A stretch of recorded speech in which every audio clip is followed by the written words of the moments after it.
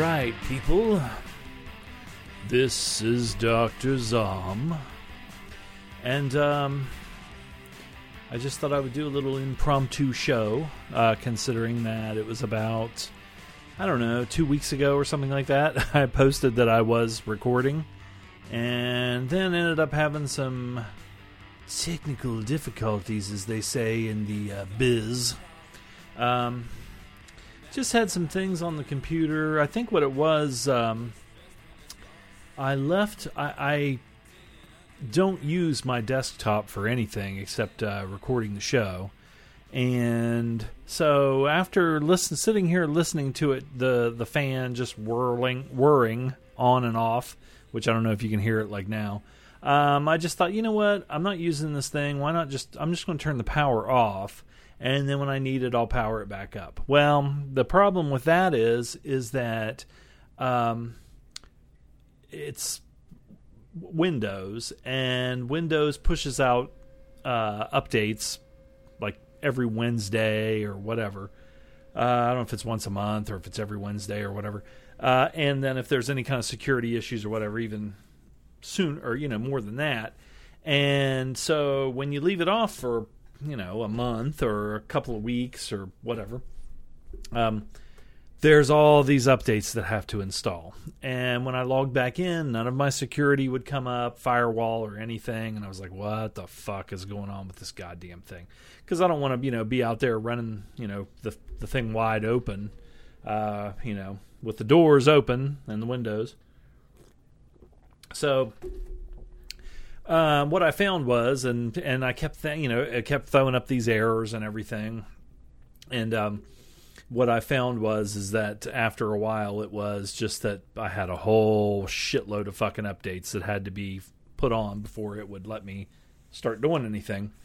And so once I got all that taken care of and got all that up and running, got the ball bouncing, everything looked fine. Everything's running fine and everything. So now I have, oh my God, I don't know how many lines there are on a piece of notebook paper, but I have like 2 columns of fucking movies and shit to talk about. And so, I give the obligatory, anytime something like this happens and I haven't recorded in a while, I give the obligatory, some of the, if I could remember some of these movies in great detail because it was so long ago.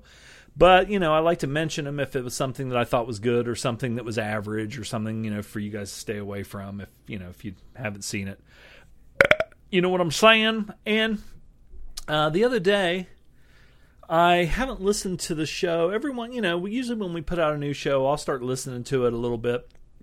And I was driving to work, and I just noticed that I think it's because of the really cheapy-ass Walmart headphone microphone thing that I had, that there was a lot of, just kind of a muffled or a humming or something like that. And I just thought, I was like, man, that sounds bad. I mean, I guess if you're a regular or a loyal listener, maybe you're used to that or you overlook it or something.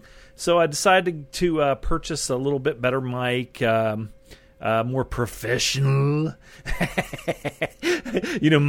microphone setup with all the filter thingies on it to, so when I smack my lips or cough and all that shit, and it's got a nice big fucking clamp on it and an arm with a spring and all this crap. So they actually look like I have a studio microphone now. Plus, not only that, I don't have to sit here and bitch and complain throughout the entire show that the fucking headphones are making my fucking ears hurt and pushing my glasses or whatever, which I do that all the time too. So I don't know if it's going to sound any better or not. I did a couple little test runs and did a little promo and things like that, and it usually sounds good on my end anyway. But then once it goes through all the process, like I said, I think it's just that microphone. So hopefully this will be a little bit better. I always thought, well, fuck, who gives a shit, fucking microphone. But they're not that expensive now. I was listening to, I think. Bill from Outside the Cinema was on Talk Without Rhythm with El Goro, and he was talking about how when everybody first were starting out podcasting, and there weren't that many people and all this and that getting, better equipment or good or better equipment, it was a lot more expensive. And now you can pick up some of this stuff like microphones and things like that relatively, a good one. And it's not that expensive. So I went ahead and got one. I don't even know what the fuck brand it is or anything. I'm looking now, trying to look. The only thing, you have to get used to having it up there, in front of you. So that, but then trying to look at the screen. So I'm trying to put it off to the side just a little bit, so I can actually see what the fuck I'm talking about on my computer screen. So I'll get used to it. This is the first show with the new microphone. So if it sounds okay, let me know. If it doesn't, this is about as good as it's going to get. I don't think it's going to get much better than this. And then, I was thinking, a couple of weeks ago, okay, maybe is it time to close up shop on Sylvan Gold and, say, okay, we had a good run there and everything. But then I actually did start getting, some feedback, people saying, hey, I listened to the show. The thing you have to keep in mind is you put the fucking show out. With podcasting, people can listen to the fucking show.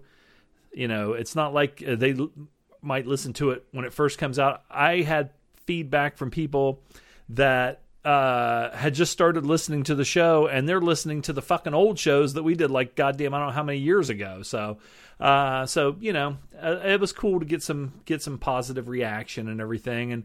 And like I said, hell, I'm sitting here watching all these fucking movies and TV shows and reading comics and books and all my shit and everything. So, instead of thinking about that, we'll just take it as, taking a little siesta, and then, doing the show as, it comes and goes. And like I said, the one thing that sucks about the computer being a little bit whacked up or whatever is that, I did watch a shitload of fucking movies, and I wanted to talk about them, but now I would say I have about 2 shows worth of fucking movies here to talk about, and some of them were, a few weeks back, and it is, I don't know, maybe it's because I'm getting older. I was thinking the other day how, Loaf used to say that he couldn't remember shit, and shit would just come to me like names and movies and what they were about and everything, and I'm starting to get a little bit, I'll be driving down the road and think, okay, now what was that actress's fucking name? And I don't know if it's because I'm distracted or like I said, just age catching up to you or whatever, but I just feel like it's not as automatic as it used to be. So we'll just bear with me, and we'll try and give you a show. A show. He always runs while others walk. Ba-da-ba. I did watch some James Bond. They added like all the James Bond movies. I think, I don't know if they're all on there, but there's a shitload of them on Netflix. So we will be getting to some James Bond in this episode too. As far as anything that's going on, we just been getting this really fucking weird weather where it will warm up to like 60, mid 60s, and it's really warm out. And then, I go to sleep and it's 26 degrees in the morning, and then I wake up and I'm like, oh God, why is it so stuffy in here? I open the door and it's fucking 62 degrees out, and then it'll plummet back down and we'll get snow and we had some really, really fucking bad rain and flooding, and I didn't get too much. I got some water started coming up in the basement drains, but just a little bit. It came out about, I'd say maybe 4 or 5 feet, and then it sucked back down. I didn't even see it. I just went down there, and there was this big wet spot there, and so. All that's, worked out pretty good. I did get to go to the theater. I believe maybe a couple times, have some new stuff or newer stuff to rent, new stuff that just came out on Netflix. Like I said, went to the theater. I got my ass out. Therefore, I wanted to go several times because I had a day off, and I thought, you know what, I want to get off my ass, go to the theater, see something new. It'll be good to talk about on the show and everything. But then there was a drought. I mean, it seemed like there was like a month where there was shit playing. Every time I would look, and I would even look at some of the theaters that are, I have one that maybe takes me 10 minutes to drive through, and another one that maybe is a little, I'd say it might take me 20 minutes to get there. And then there's a couple of big places that are a little bit further than that, but it takes something really good for me to drive up there. But they have more theaters. So sometimes they'll show like some old stuff, or they'll keep things around a little bit longer, or they'll show some movies that the smaller theaters they won't get because they don't think that they'll sell or they're not as popular. I know I saw the other day when Captain Marvel, my mustache is sopping with fucking some kind of tea. I ran out of my peppermint tea, and so I had these tea bags in the cabinet, and I don't know what fucking flavor that is. I thought it was cinnamon, but it might be like apple cinnamon because it has some kind of sweetness to it. Sweetness, baby. What's this shit here? I got these notes here. I think I was at work one night, and I was just on IMDb looking up a whole bunch of stuff, and maybe it was things that to suggest that we do on the show. And these notes have been under my have been under my keyboard for god damn, I don't know how long, probably for a couple years now. And let me just read off what's okay. One of them is The Only Way Home, 1972. Striker from 1983. I think we reviewed that. Train to Kill, The No Mercy Man. That's what that one was called. Okay, Steve Zandor was, I know he was in Striker, so I think he was in The Only Way Home too. I think that was the one he played the Green Beret in, and maybe it had Bo Hopkins in it. I think all those may be Steve Zandor or Sandor movies, those three. He was the guy in Ninth Configuration, the leader of the motorcycle gang that was tormenting Stacy Keach or Colonel Kane in the bar. He was in a whole bunch of other shit too. I kind of like him. He's kind of reminds me of William Smith because he's like a big I think he was maybe in bodybuilding too, a little bit into that. But he has that kind of crazy look and crazy eyes. He played the villain in Mad Bull with Alex Karras, which was a wrestling movie. And he was kind of a Gorgeous George kind of a character. He was actually a good guy, and Alex Karras' character, Mad Bull, was a villain. And they did a lot of they had a lot of stuff in that was kind of based around things that had happened in wrestling. I believe, from what I remember, they shot it, the wrestling scenes in the Olympic in Los Angeles because, like, Gene LaBelle, who is a famous stuntman, he's the one that supposedly made Steven Seagal piss his pants. He choked him out, and supposedly Seagal pissed his pants and everything. And he trained, Ronda Rousey and Roddy Piper and all these people. But he was in it because his family actually were the promoters, and his brother and his mom. His mom was Eileen Eaton, and his brother was Mike LaBelle, and they ran the whole promotion there. So, and then you had Jimmy Lennon, who was the ring announcer, and then his son now does a lot of boxing ring announcing, and he does, I think, maybe some wrestling ring announcing too. But who else was in that? But anyway, they I remember, I think that movie was maybe made for TV. But one of the things in the movie that took place, the movie Target with Boris Karloff that Peter Bogdanovich did. My brain must be working pretty good. It sort of has that kind of a theme because actually in wrestling there's been maybe more than 2 or 3 different times, but I know out in, I think, San Francisco maybe or Chicago, actually somebody up in the crowd started shooting like a real gun at the ring and hit like a couple of people. And I think Bobby Heenan might have been in the ring, and he was like, I'm getting the fuck out of here, you know? So they kind of had that kind of a deal where there was this weird guy that was kind of obsessed he hated fucking Mad Bull, this, you know, and it even in Mad Bull, I mean, it was portrayed that wrestling was, you know, predetermined and staged, but this guy was so into it, and he was a real weirdo, had real greasy hair and stuff, and he would sit at home like Travis Bickle and, you know, had all these guns, and he would like look in the mirror and be like, hey, Mad Bull, you know,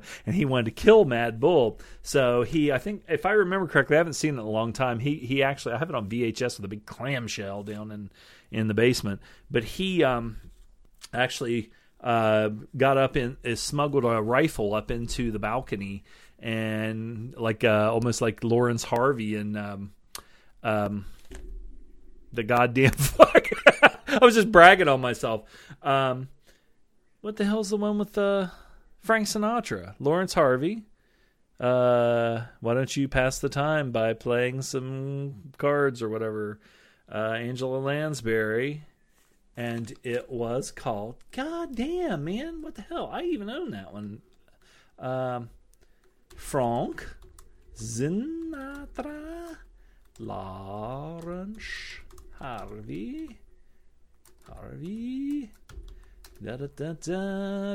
Manchurian Candidate. Okay, as soon as I see it, you know, then you feel stupid.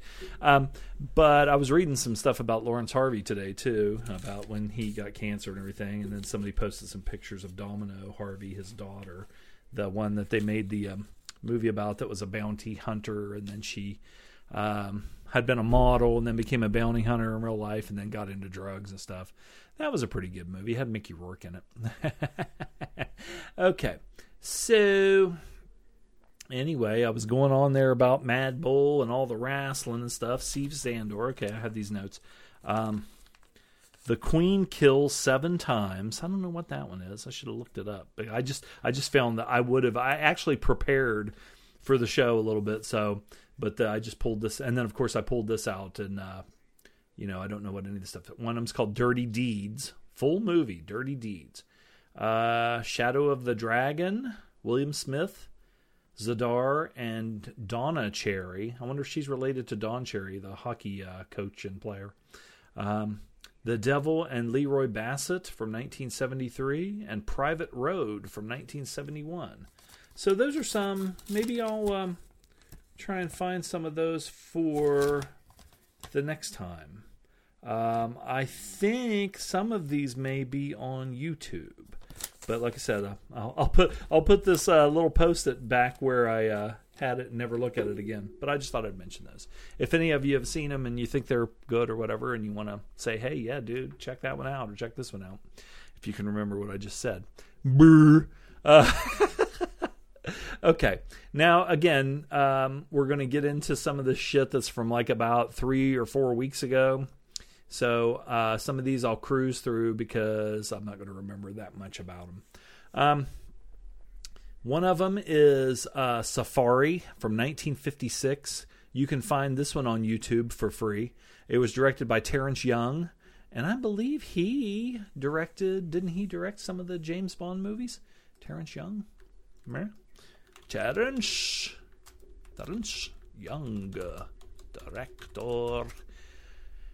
What did Terrence Young direct? He directed Dr. No, From Russia with Love, Thunderball, Red Sun with Charles Bronson.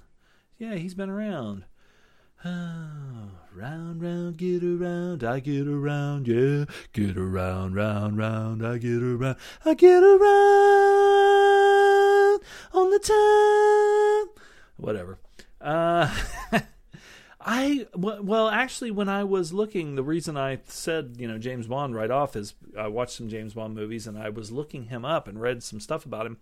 I wanted to do a little bit more research on Terrence Young to find out some more actually about him and some of the other movies that because you know the James Bond movies pretty well, and Red Sun, of course.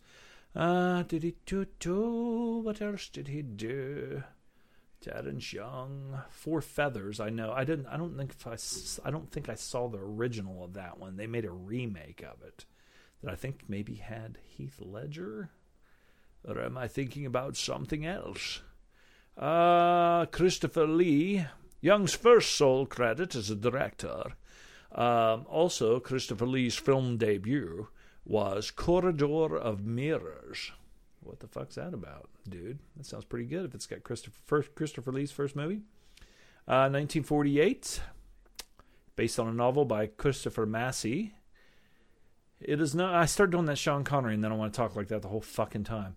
It's notable as being both Terrence Young and Christopher Lee's first movie. And then by the time my fat gut starts getting bloated, I sound more like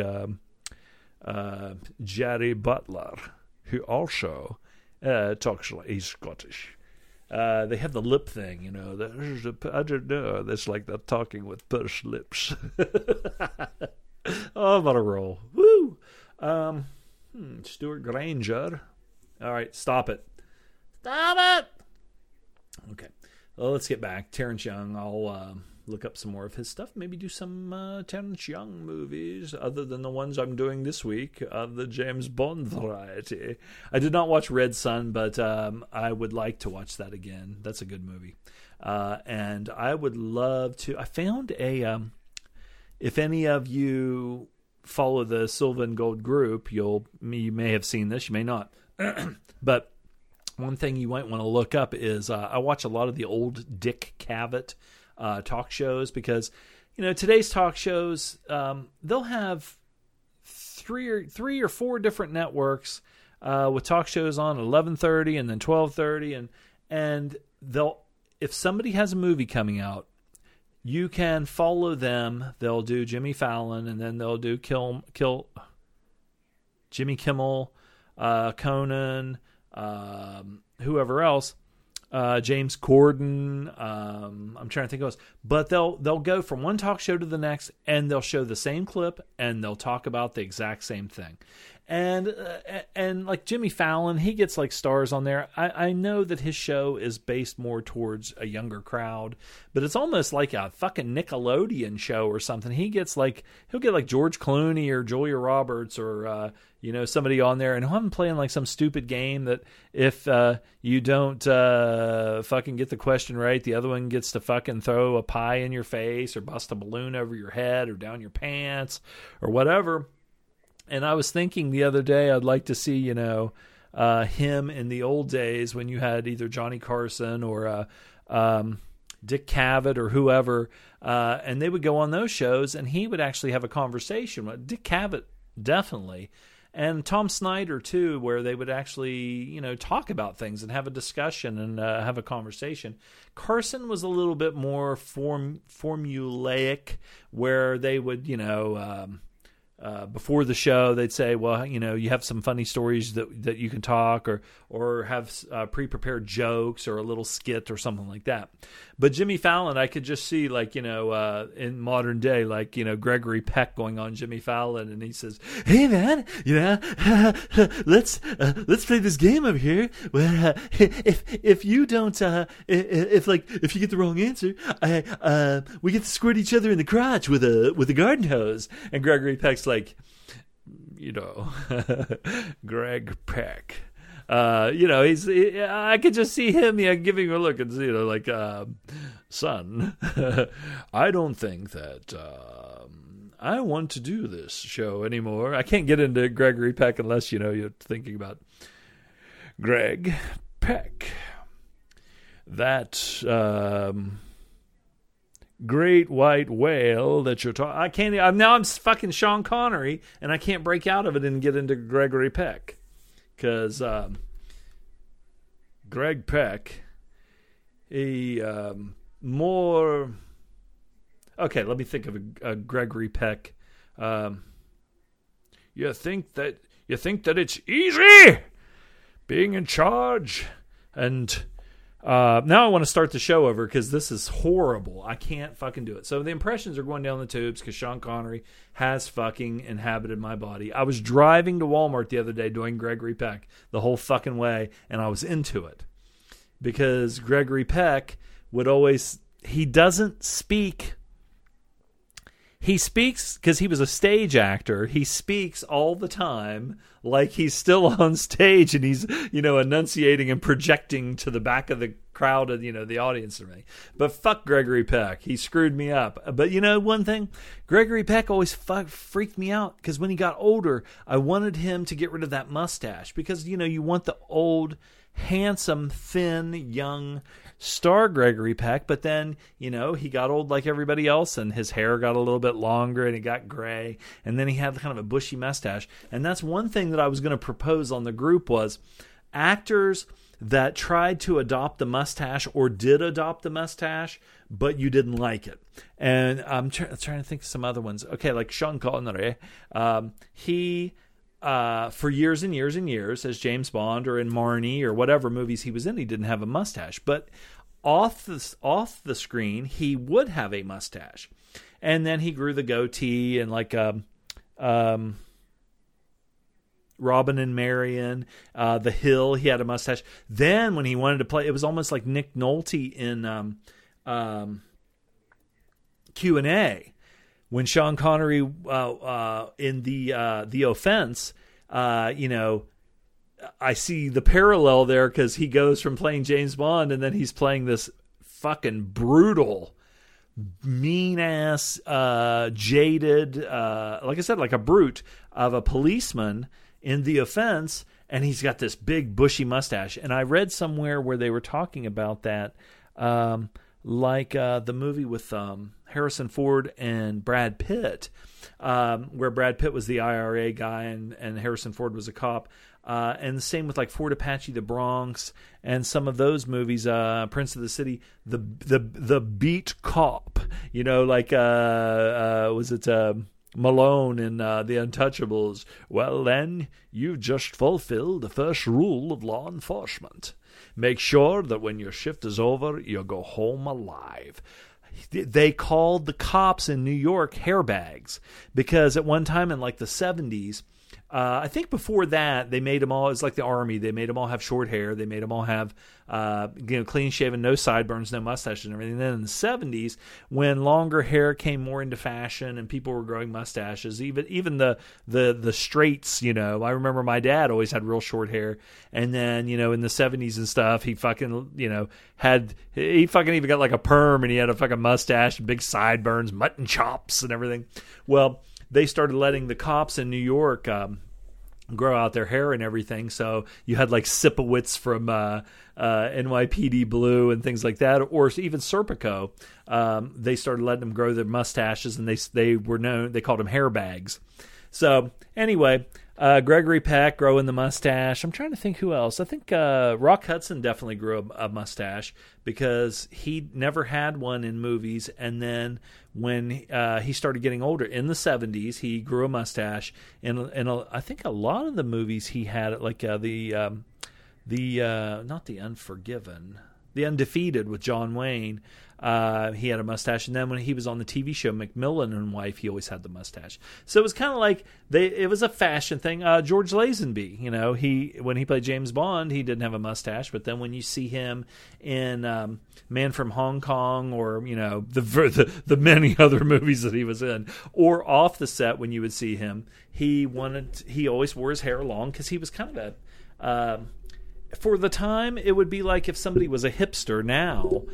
He was hip, and when you were hip, not exactly a hippie, but a lot of even the straighter people would start adopting like wearing a dashiki or their hair long. Lawrence Harvey was kind of the same way. You see him in the Alamo and the movie Walk on the Wild Side with Jane Fonda and Barbara Stanwyck.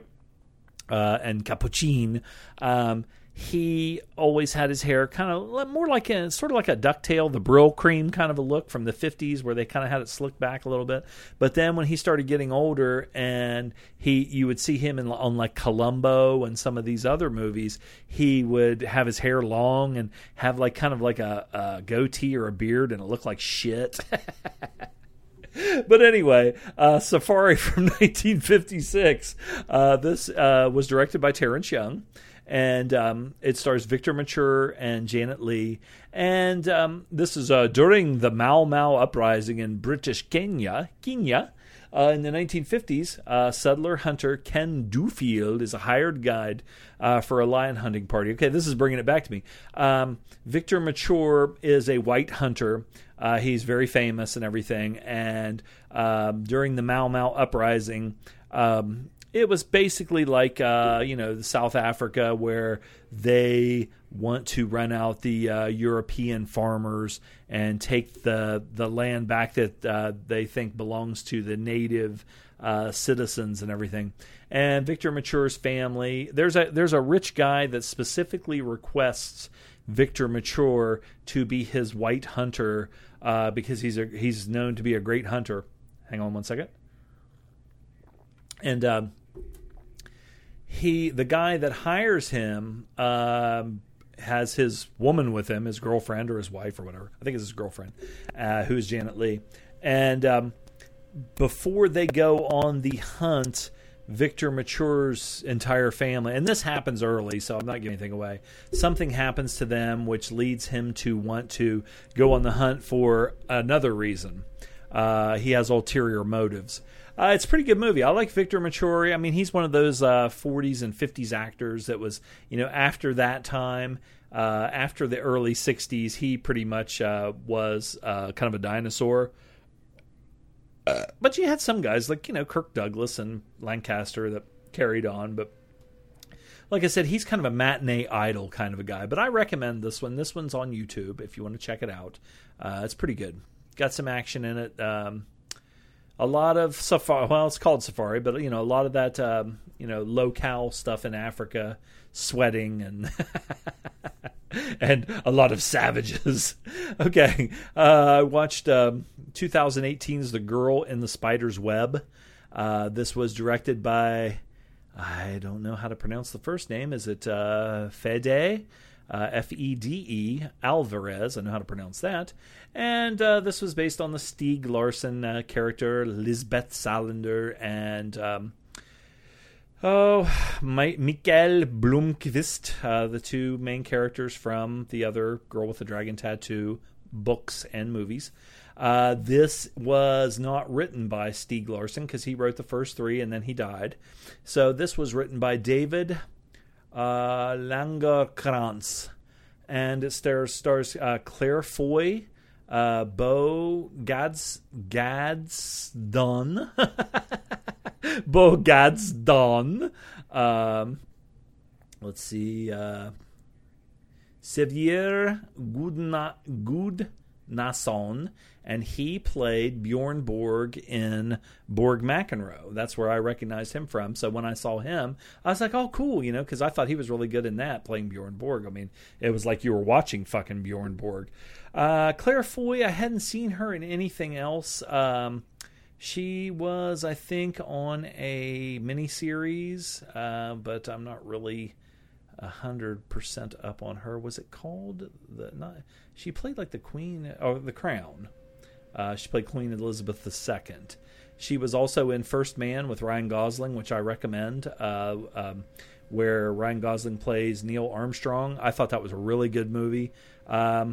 Very intense, and it really, put me, or it really made you think about how much the guys that piloted and that went into outer space and went to the moon and stuff like that, the things that they had to go through, and the level of intelligence that it took, and not only that, but fucking guts and courage. Same thing, I guess. But what else was Claire Foy in? The newest thing is Saturday Night Live Cut for Time. Okay, she played Aunt Pinky. Okay, so anyway, First Man and the girl with the girl in the spider's web. So I actually have seen her in a couple of things, and I thought she was pretty good. My scan completed, and that's awesome. I have no threats were detected. Gah. That's always good. So let's get back to this movie, Girl in the Spider's Web. I thought it was pretty good. I heard a lot of people have kind of, I don't know if I would say shit on it. It's not like they said it was horrible, but that it definitely doesn't match up to the other movies or the books.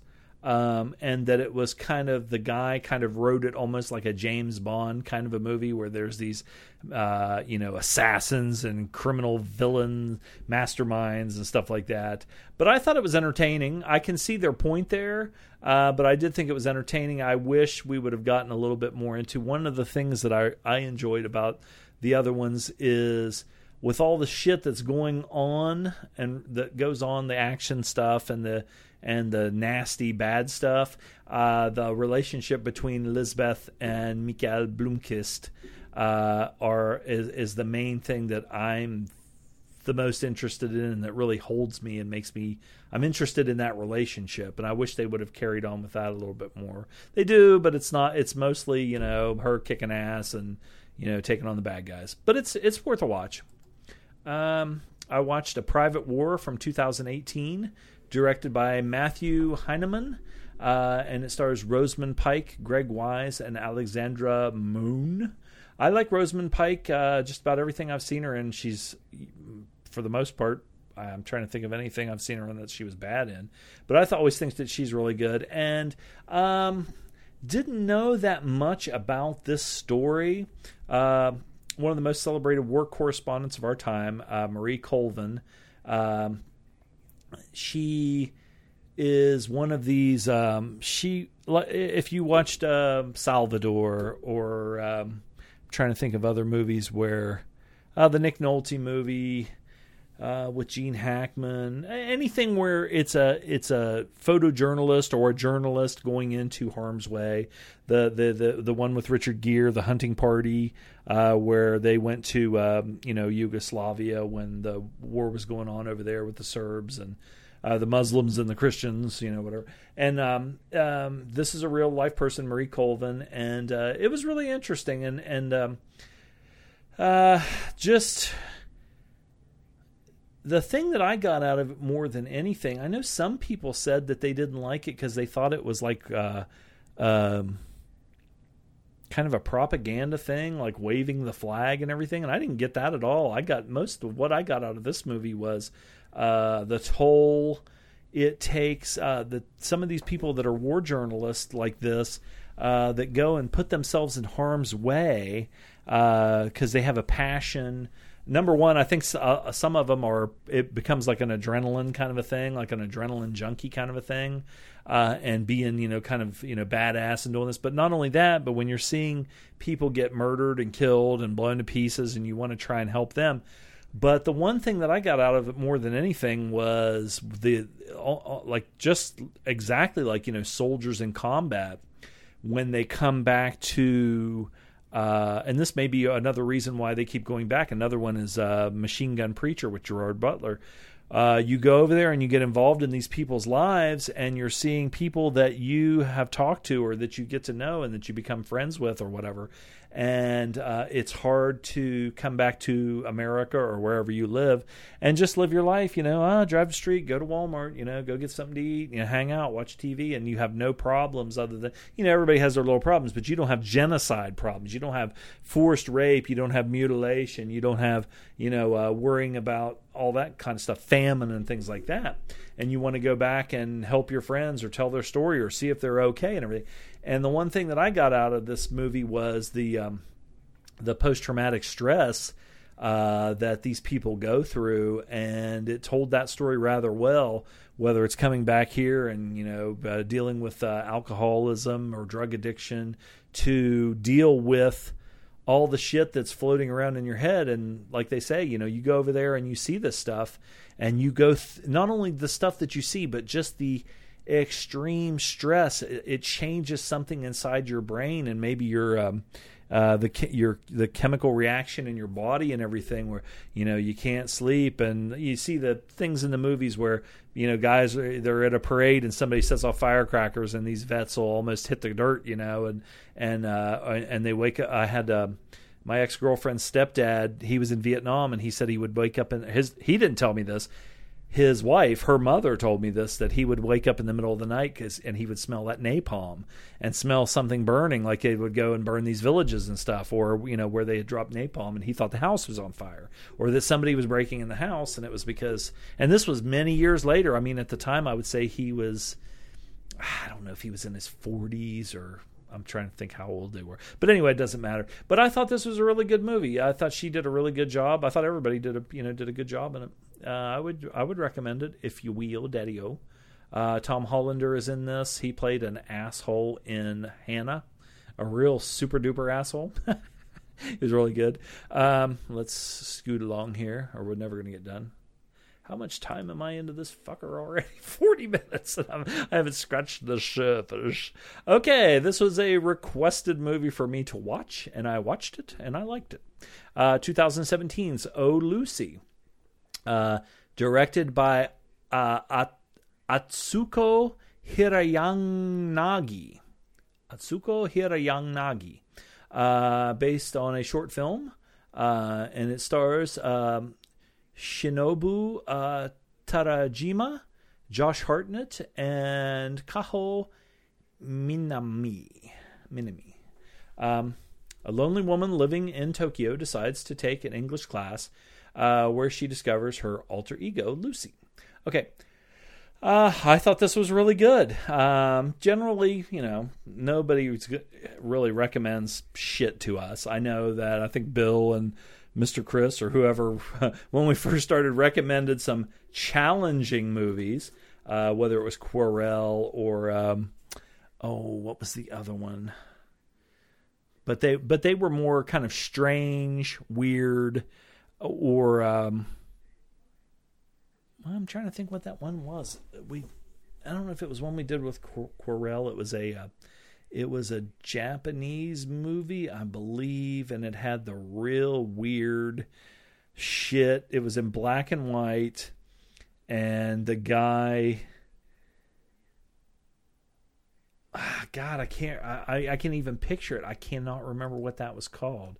It had all kinds of techno stuff in it, like where he was like becoming half cyborg, and let me see if I can find that. Iron or metal something. God damn it, I'll never remember it now. Anyway, I'm going to move on from there. Let's talk about Oh, Lucy. I like this movie. You have a lady that, lives in Japan. She has a job. She's going through the mundane everyday, shit at work. She's kind of quiet and does her job, but she's just kind of, it's almost like Office Space, where you have the people that get on your nerves and stuff, but you bite your tongue and don't say anything. And she does go and learn English.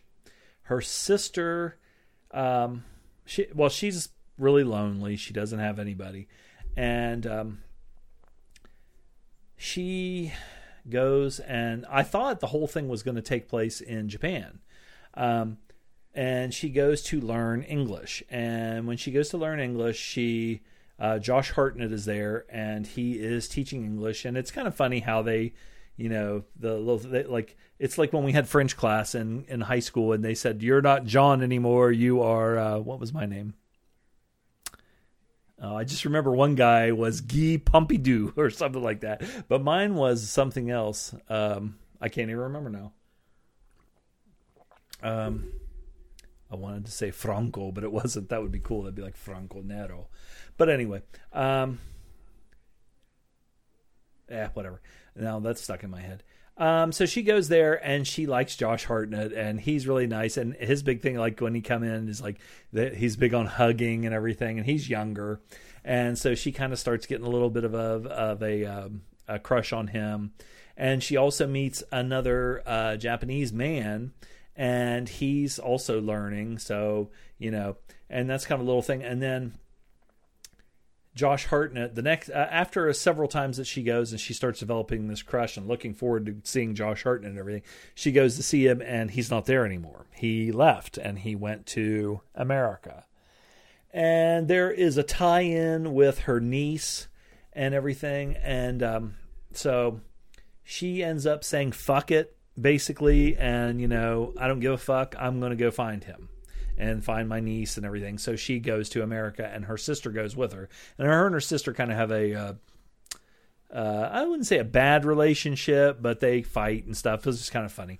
But it's the whole story of her and her going to America and everything. And it's really good. I really enjoyed it. I do recommend it. I don't want to tell you any more about it. Like I said, the stuff that I just told you takes place in probably the first 10, 15 minutes of the movie, and then it goes on from there. But I really liked it. I thought it was excellent. Excellent recommendation. Let's move on. Josh Hartnett was good in that. And the only thing, well, I shouldn't say the only thing I've seen him in that I liked him in was Penny Dreadful. But I was not a fan of his because I thought he was one of these guys that...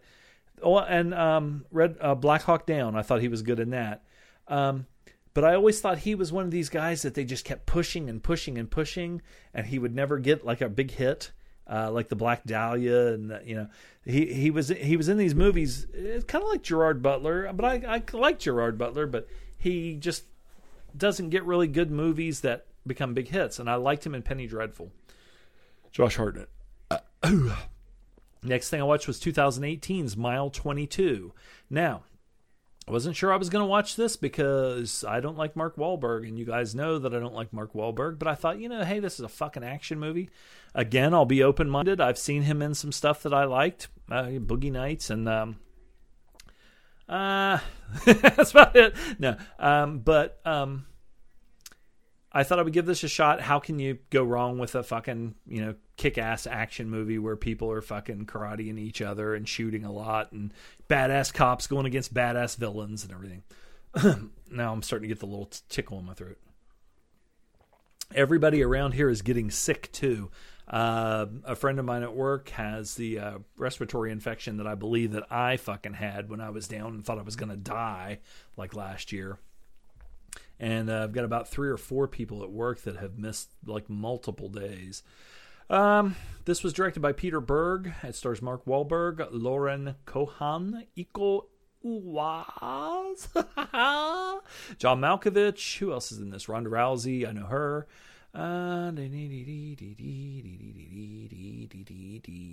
Okay. I will say this. Mark Wahlberg got on my fucking nerves. The movie was okay. Like I said, you know, it's action, just shooting, fucking lots of automatic gunfire and fighting and chasing and all that shit. And badass criminals who do mean badass things and they have to stop them and all this.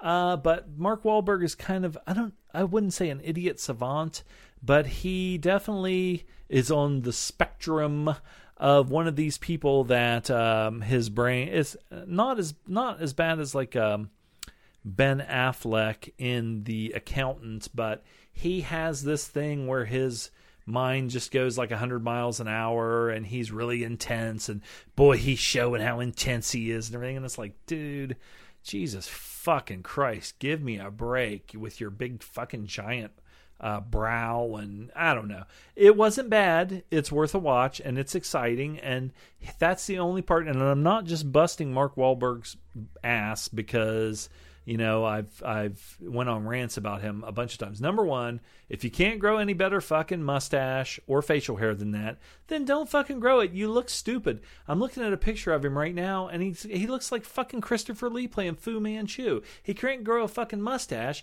It just grows from like the fucking corners of his mouth down to his chin. He can't grow fucking hair on the side of his face. He looks like a goddamn, like a little kid, like a 12-year-old boy that doesn't want to shave because he wants to have facial hair and it looks like shit and it's patchy. Like somebody put or not even super glue, but like Elmer's glue, got a little bit on his face, and he was shaving his pubic hair, and he got a little bit on his hands, and then he got stuck to his cheeks, just like patchy. Stupid. Anyway, I watched China Doll from 1958. This is another Victor Mature movie, directed by Frank Borzong. or Borzage. This is Victor Mature, Li Hua Li, and Ward Bond.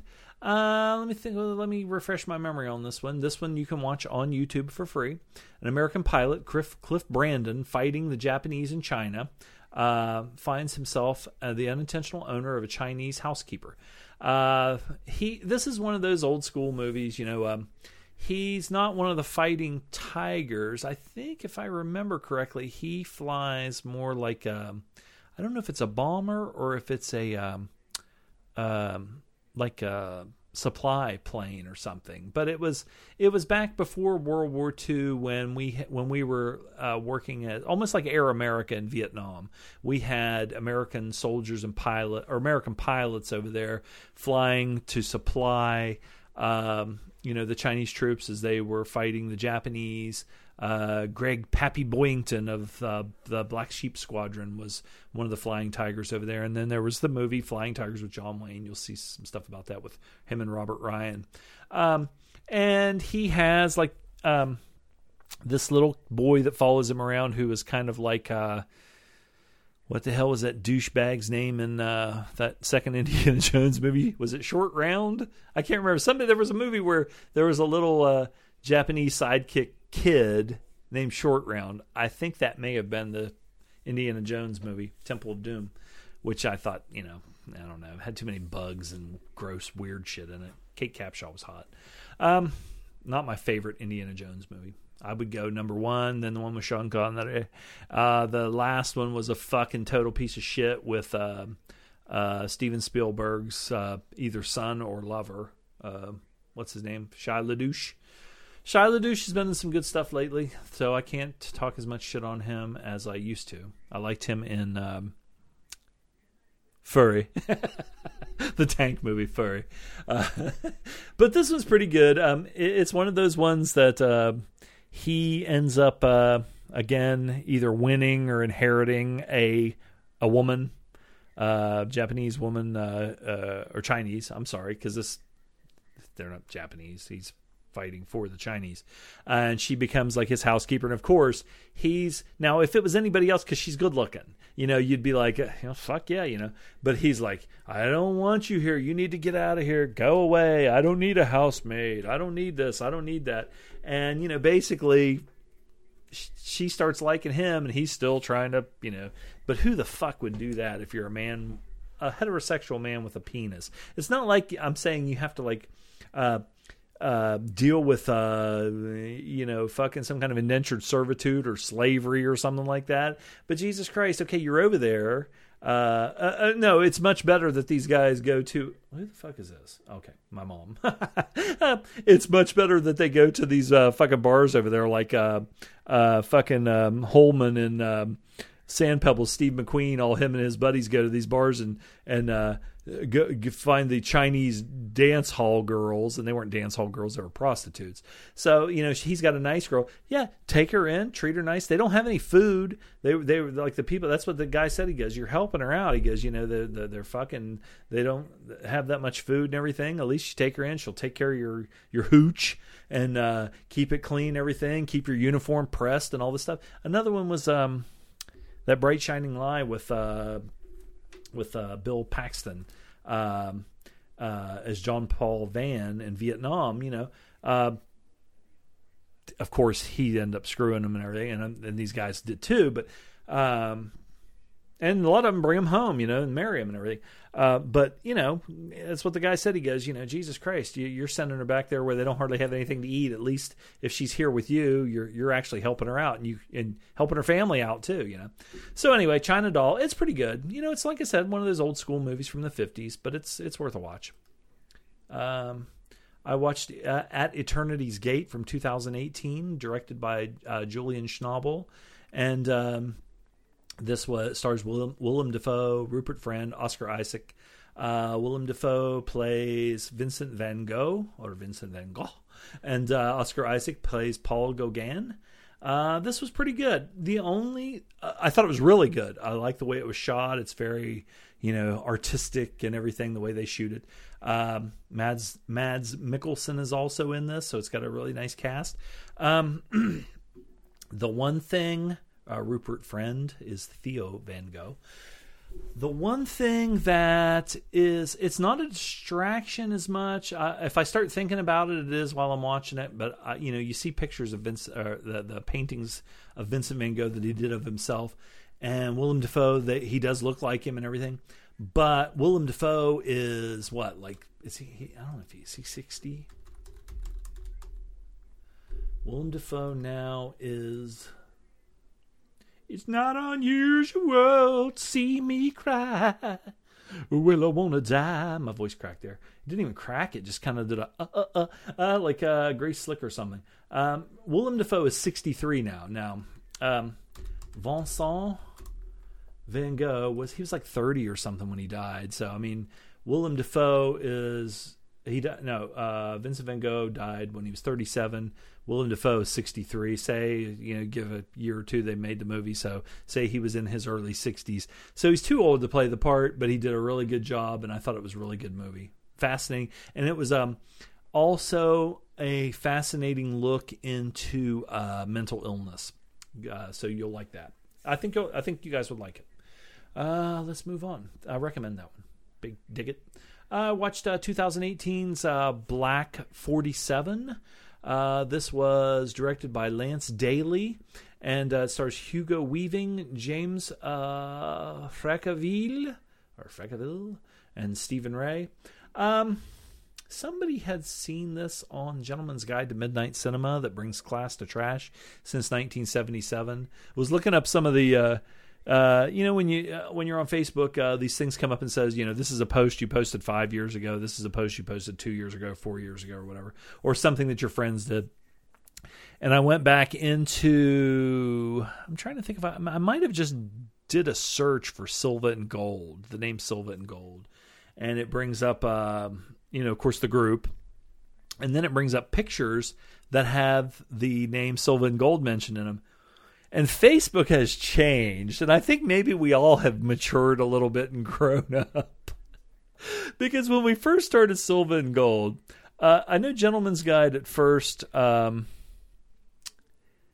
we would post funny stuff on there, but when we first started, our group was so bad that even close friends, even people that were close friends and that listened to the show and that talked to us every day would either not be members of the Silva and Gold group or would put it so our shit wouldn't come up on their page and everything, because it was kind of like the Silva and Gold group was the group that you went to if you wanted to post anything. I mean, the grossest, weirdest. We would laugh our asses off and posting this weird shit, stuff with nudity and everything else in it. And I'm not talking, well, some of it was good nudity, but a lot of it was kind of like, and then just gross stuff, just stuff to try and make each other go, oh, But then I kind of came to the conclusion that the group probably wasn't going to grow if we ran everybody off and people thought we were a bunch of, like I said, talking on the show and acting, whatever. It's fine. But we were literally running friends away from off. But the thing is now with Facebook, if there's any nudity or anything like that, I mean, they will fucking give you a 3-day ban or a 2-day ban or whatever, or they'll ban you for life. But the thing is, I had a thing pop up the other day that said something about a post that I had made. And I'm pretty sure it's the algorithm. It's not somebody turning anything in. It's an algorithm that looks for like nudity or something like that. And it said, is this post okay? Is this you that posted or whatever? Well, when I brought it up, there was nothing there. It was blank, like it had been deleted already or something. But I looked at the date on the post and it was like 2013 or something, 2013, 2014. Well, when I got on did the search for the Silva and Gold or Gentleman's Guide or whatever it was, and I just saw all the pictures that we had posted way back then, that was, and you know, nothing wrong, because like I said, people move on and people have lives and stuff.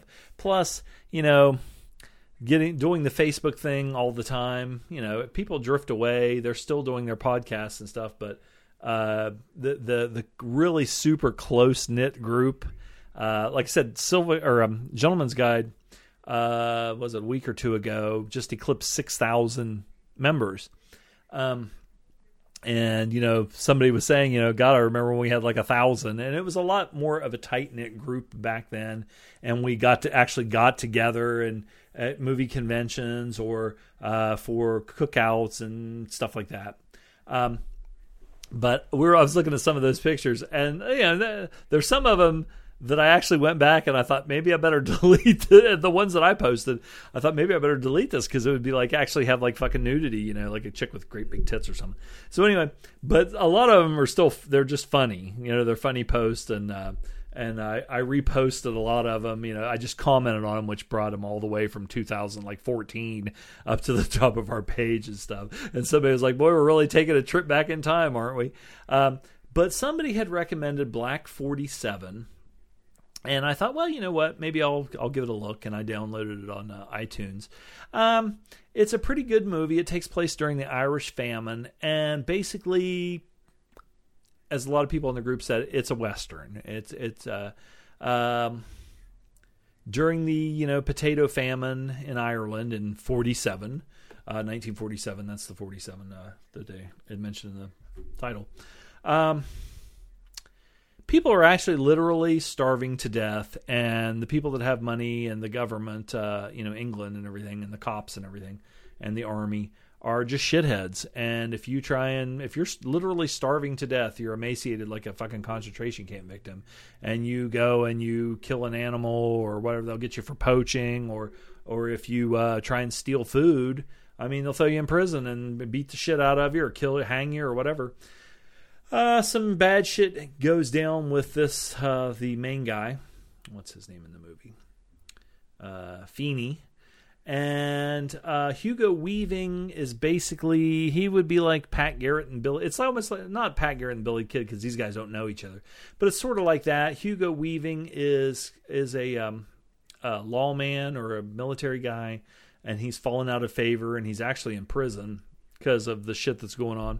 But something happens to Feeney's family, and he is a ranger, which would basically be like John Rambo, you know, coming back from Vietnam. And he comes back home and he sees all these people starving to death, and he sees all the shit that's going on, and then something actually happens to his family, and he seeks revenge. Like I said, almost like John Rambo in First Blood. And then they go and get Hugo Weaving, who is like the best tracker, best manhunter, or whatever. And they say, okay, well, we'll let you out of prison and we'll commute your sentence and everything if you help us find this fucker. It's pretty good. It's not great. I thought, you know, it's worth a watch. Better than average, but, you know, I didn't like, you know, again, jack off all over myself. But I thought it was good. Hugo Weaving, you know, nice seeing him in some other stuff. The main guy that plays Feeney, he's very stoic, very quiet. He is a stone-faced motherfucker. And the one thing that I liked about this movie is because when it takes place and everything, everybody has muskets, flintlock, you know, muskets and everything. So that it's like I think Will or Sammy or whoever was talking about on Gentleman's Guide how nowadays cell phones take a lot of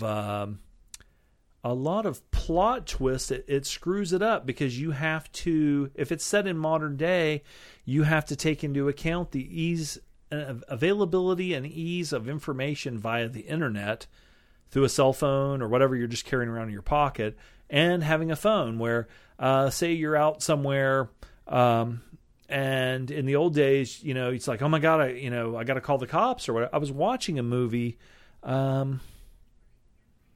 the other day, and the cops show up at these people's house and they're looking for him, and the guy has a gun on the cops, and he says, you know, well, they go out, the cops are standing there, and they go on the porch, and they go out and get in the fucking car and take off. And I'm like, well, fuck, the cops are just, you know, gonna call the call the fucking other cops. Well, before he left, he pulled the phone line off the wall. It was the 1950s. He pulls the phone cord out of the wall, and they have to drive like all the way back to town to fucking make a phone call. Whereas now, you know, they have a cell phone in their pocket. They could just call right immediately for help or whatever, even before they go up there. And that's the same way with this movie. The one thing that kind of adds to a lot of the stuff is they have these flintlock rifles and pistols and stuff, and they don't always go off. If it's damp or wet or they don't load it right or whatever, you know, you're in a situation and the guy's got the fucking he's got the gun right in your face. You know, you're thinking, oh shit, but ain't necessarily an all shit, because the fucking thing might go, you know, and then you're fucked. But it's worth a watch. Just don't jack off on yourself. Don't expect to jack off on yourself. I went to the theater. God damn, man, I'm hungry. I'm trying to lose a little bit of weight.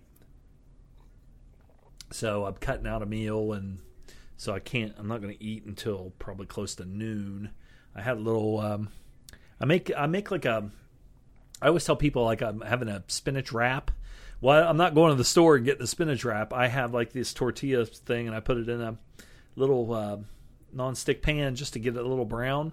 And then I put a piece of just a little slice of Swiss cheese on it, and then I take a big handful of baby spinach and put it on there and eat that. And I still am fat, so fuck it.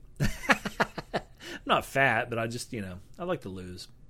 I like to slim down, especially since summertime's coming. Get rid of some of the winter blobby jiggle. Anyway, I went to the theater and I saw 2019's Glass by M. Night Shyamalan, and this stars James McAvoy, Bruce Willis, Samuel L. Jackson. I waited so long to go see this, and this was one of those times where I wanted to go to the theater and there was absolutely nothing playing, and this was probably in the last days of when it was going to go away. And I thought, you know what? Fuck, I like the other ones. I should go see this instead of waiting for it to come out on the big or on the small screen for download. And I got my ass in gear. I almost didn't go, and I literally was sitting in my chair. I've been getting in the habit of coming home, fixing something to eat. I eat, and then I sit in the chair and watch TV until it's time to go to bed.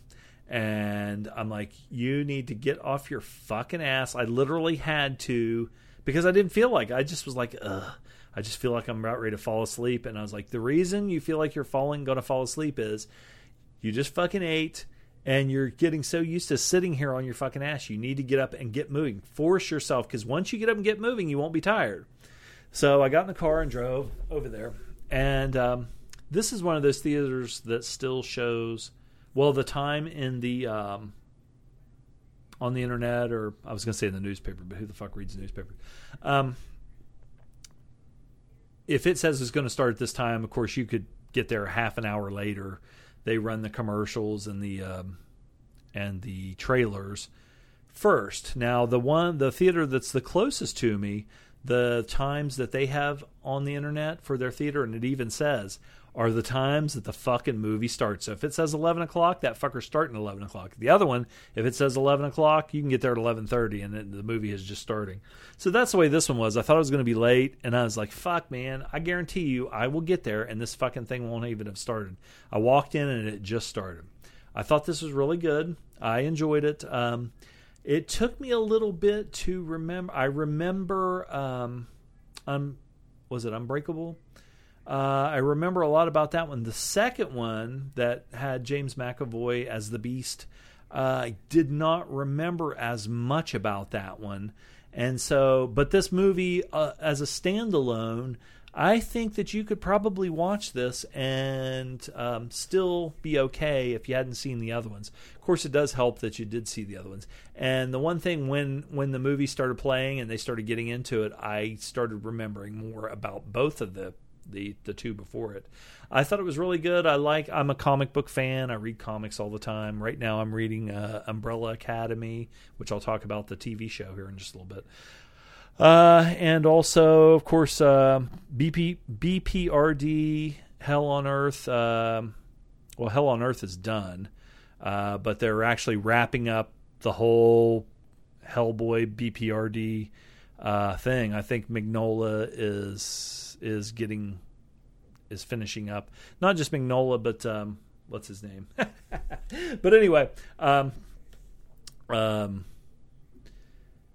they're wrapping that up. I think they're still going to do Hellboy, the prequels. They have like Hellboy 1954, Hellboy 1964, the different times, Hellboy 1956. They're all prequels. But the Hellboy saga is going to be wrapped up in probably the next couple of issues. So I'm kind of sad about that. I am a big fan of BPRD, Bureau of Paramilitary Research and Defense. I love all those characters. I've followed that fucking forever. I totally recommend everybody fucking reading that shit. If you are into like Cthulhu and that kind of stuff, a lot of it is wrapped around that kind of fiction, those kind of monsters. And the occult and things like that. It's not sugar-coated.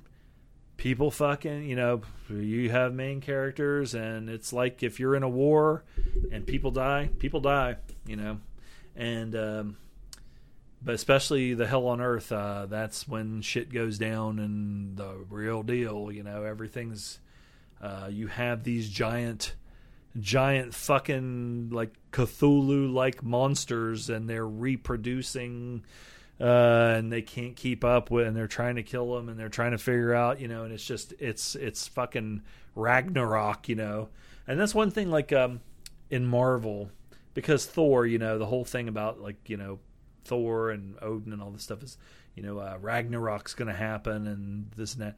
They've done that so many times. It's like, well, fuck, how many times can you do fucking Ragnarok? It's only supposed to be a one-time event. Well, in BPRD, it's fucking like the one-time deal, But I think everybody, I implore people, I want other people to read it so we can talk about it. I talk about it with other people online, but, oh, my God, people, I love you all. Oh, Jesus Christ. Jesus H. Christ. I'm getting hungry. It's hard to fucking concentrate. You know what I'm saying. You're my peeps. Oh man, my back. Okay, dig it. Okay, Glass was good. I like, but the comic book kind of stuff that runs through it, and the mythology and how they're running that through the real world, and how they explain everything. I like it. I assume that it's, you never know. Maybe they'll do some other ones. There's a possibility that they could. Bruno Ganz passed away. Just wanted to mention that. Big fan of his from, of course, Downfall, where he played Hitler in The Bunker. And Wings of Desire. I love that movie. It's a beautiful movie. Of course, they remade it with Nicolas Cage, but this is just a masterpiece. And one of my favorite movies of all time, The American Friend, with Dennis Hopper and Bruno Ganz. Dennis Hopper playing Tom Ripley. It's just sad, it was one of those ones that kind of came out of the blue, but of course, he was getting older. He's 77 years old, and I do want to go back and watch some more of his work. He worked up until 2019, so I missed a lot. I have missed a lot. So I definitely, let me see if there's anything else here that I have seen. The Liam Neeson movie, Unknown. I think I saw that, but I'm not going to click on it to find out. Bader Meinhof Complex. I like that. I did see that. That was fucking good all the way through, not just for Bruno Ganz, but what else we got here? Manchurian Candidate. That's the one with Denzel Washington and Liev Schreiber. That was right before Downfall, made in the same year. Of course, I love Manchurian Candidate with Frank Sinatra and Lawrence Harvey, but I remember seeing that one, and they did a little bit of a different take on it, where Denzel is playing the Frank Sinatra role, but he is thought of as more of a crazy person, and they do a little bit of a different take, but I don't remember that as much about that one. I've seen the one with Frank Sinatra a million times. I do know that when they were making American Friend, that Dennis Hopper, I think Bruno Ganz got in Dennis Hopper's face about something, and Dennis Hopper grabbed him and fucking kind of karate'd him a little bit and fucking set him straight. And they said they got along after that. I think that Hopper was a little, if you know anything, of course the drugs and everything, but he was the kind of person that didn't take any shit on the set. And as far as how he wanted to do things, and I think that he was maybe being a little bit overbearing, and Bruno Ganz kind of said to him, "Hey man, I'm not going to put up with this shit." And they sort of got into it a little bit, and apparently, I did, read, because I'm a big fan of Dennis Hopper and read a lot about him, that he did study some martial arts and karate and stuff like that, and he was the kind of guy that if he's probably wound up on a little bit of speed, maybe a little bit of coke or whatever, and he would not take no shit, and he would grab you and fucking maybe whack you. Bruno Ganz was also in Boys from Brazil with Gregory Peck, Mr. Gregory Peck, who played Dr. Mengele. And of course, as soon as I start saying that, I start getting the Sean Connery mouth again. Get out of my brain, Sean Connery, you fucking asshole. I love Sean Connery, and I know it's just a matter of time, knock wood. I hope that I know, it's like anything, time goes on, but Sean Connery has retired and he's getting really up there in age, so I don't want to say the thing like Deadpool or whatever, but it's going to be a matter of time, and he's one of my favorite actors. I watched 2018's The Man Who Killed Hitler and Then Bigfoot, and then The Bigfoot, starring Sam Elliott, Ron Livingston. This was directed by Robert D. Kryskowski. If you read that title, The Man Who Killed Hitler and Then The Bigfoot, of course you're going to think, what do you think, like a trauma movie or something like that, or something that's kind of played for tongue-in-cheek. I don't know, but if you actually watch the trailer, you see that it's a lot more than that. I thought this was really good. I thought it was really touching. It definitely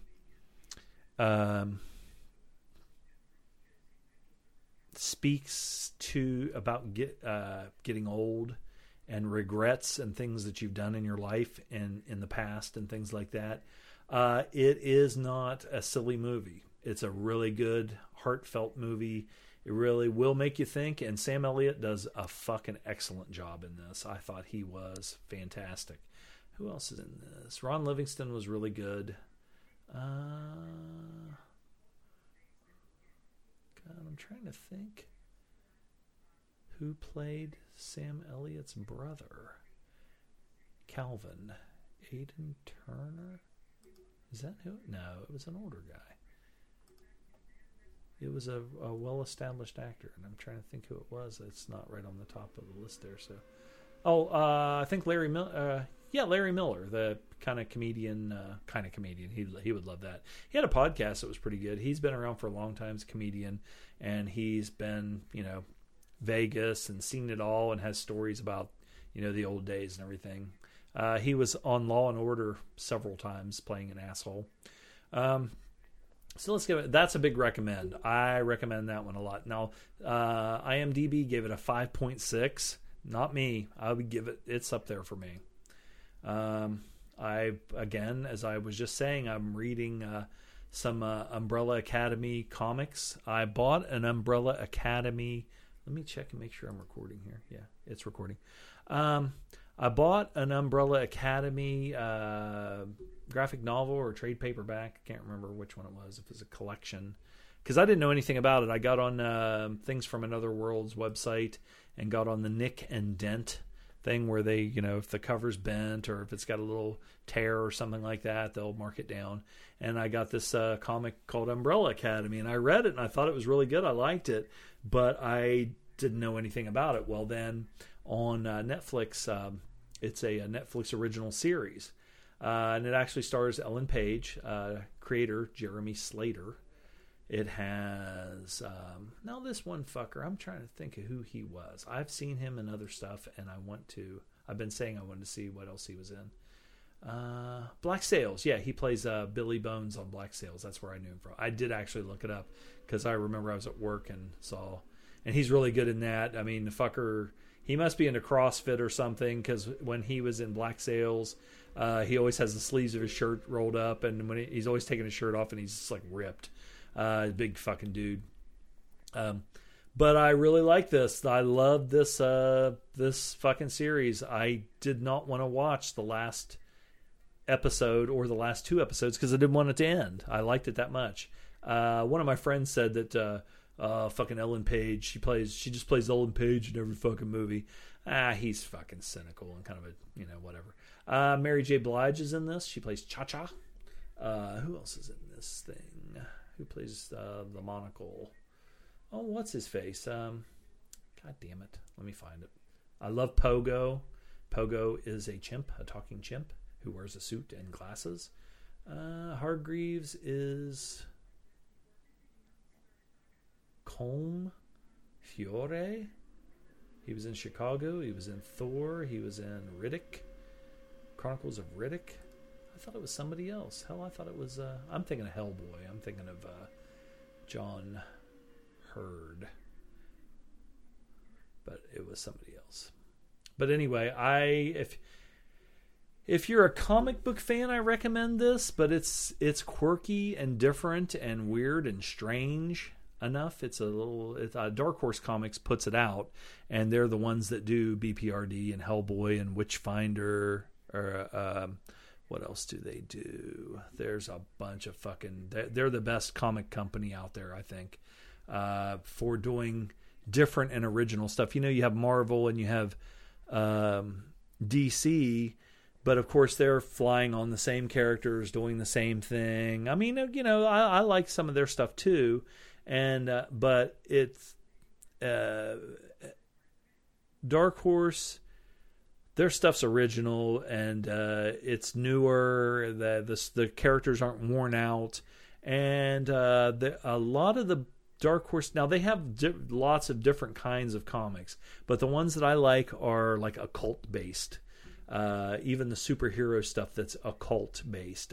Lord Baltimore, or it's called Baltimore, but the character's Lord Baltimore, is also another one that's cult based, or occult. I'm sorry. But I recommend this one. Some of you may have already watched it. Check it out. Netflix. Can't lose. A movie that's coming out on Netflix that I would like to see, that's coming out, I think, on the 29th, is called The Highwaymen. This is directed by John Lee Hancock, and it stars Harrison Ford, Kevin Costner, and Woody Harrelson. And this is a Bonnie and Clyde movie.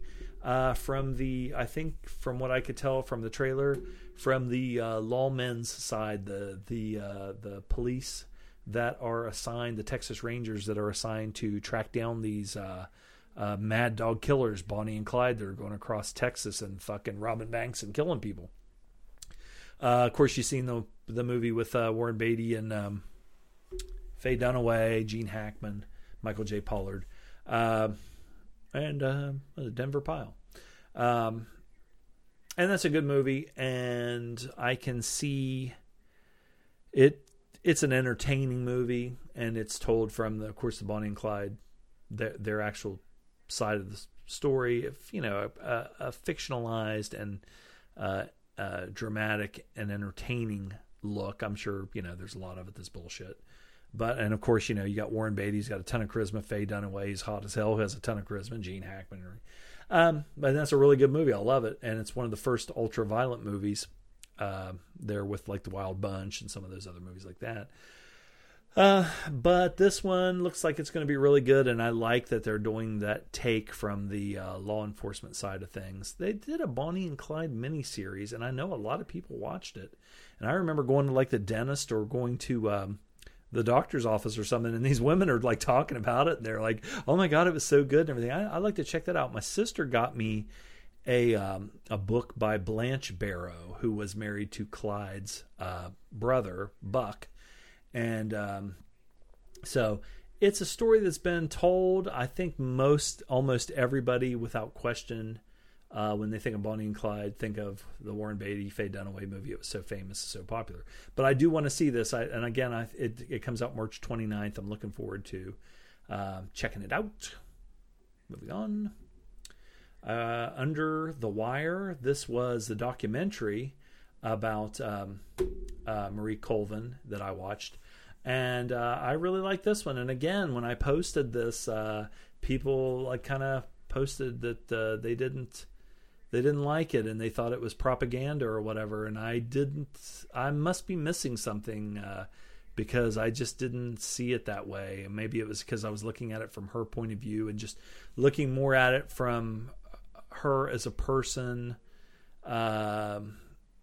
and not from the geopolitical who's right and who's wrong side of things that she was covering.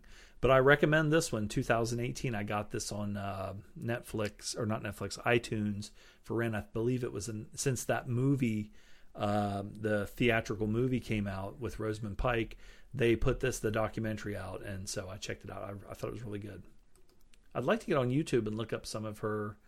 I think she was maybe on 60 Minutes or something like that. Maybe look up some of the clips of her when she was actually reporting.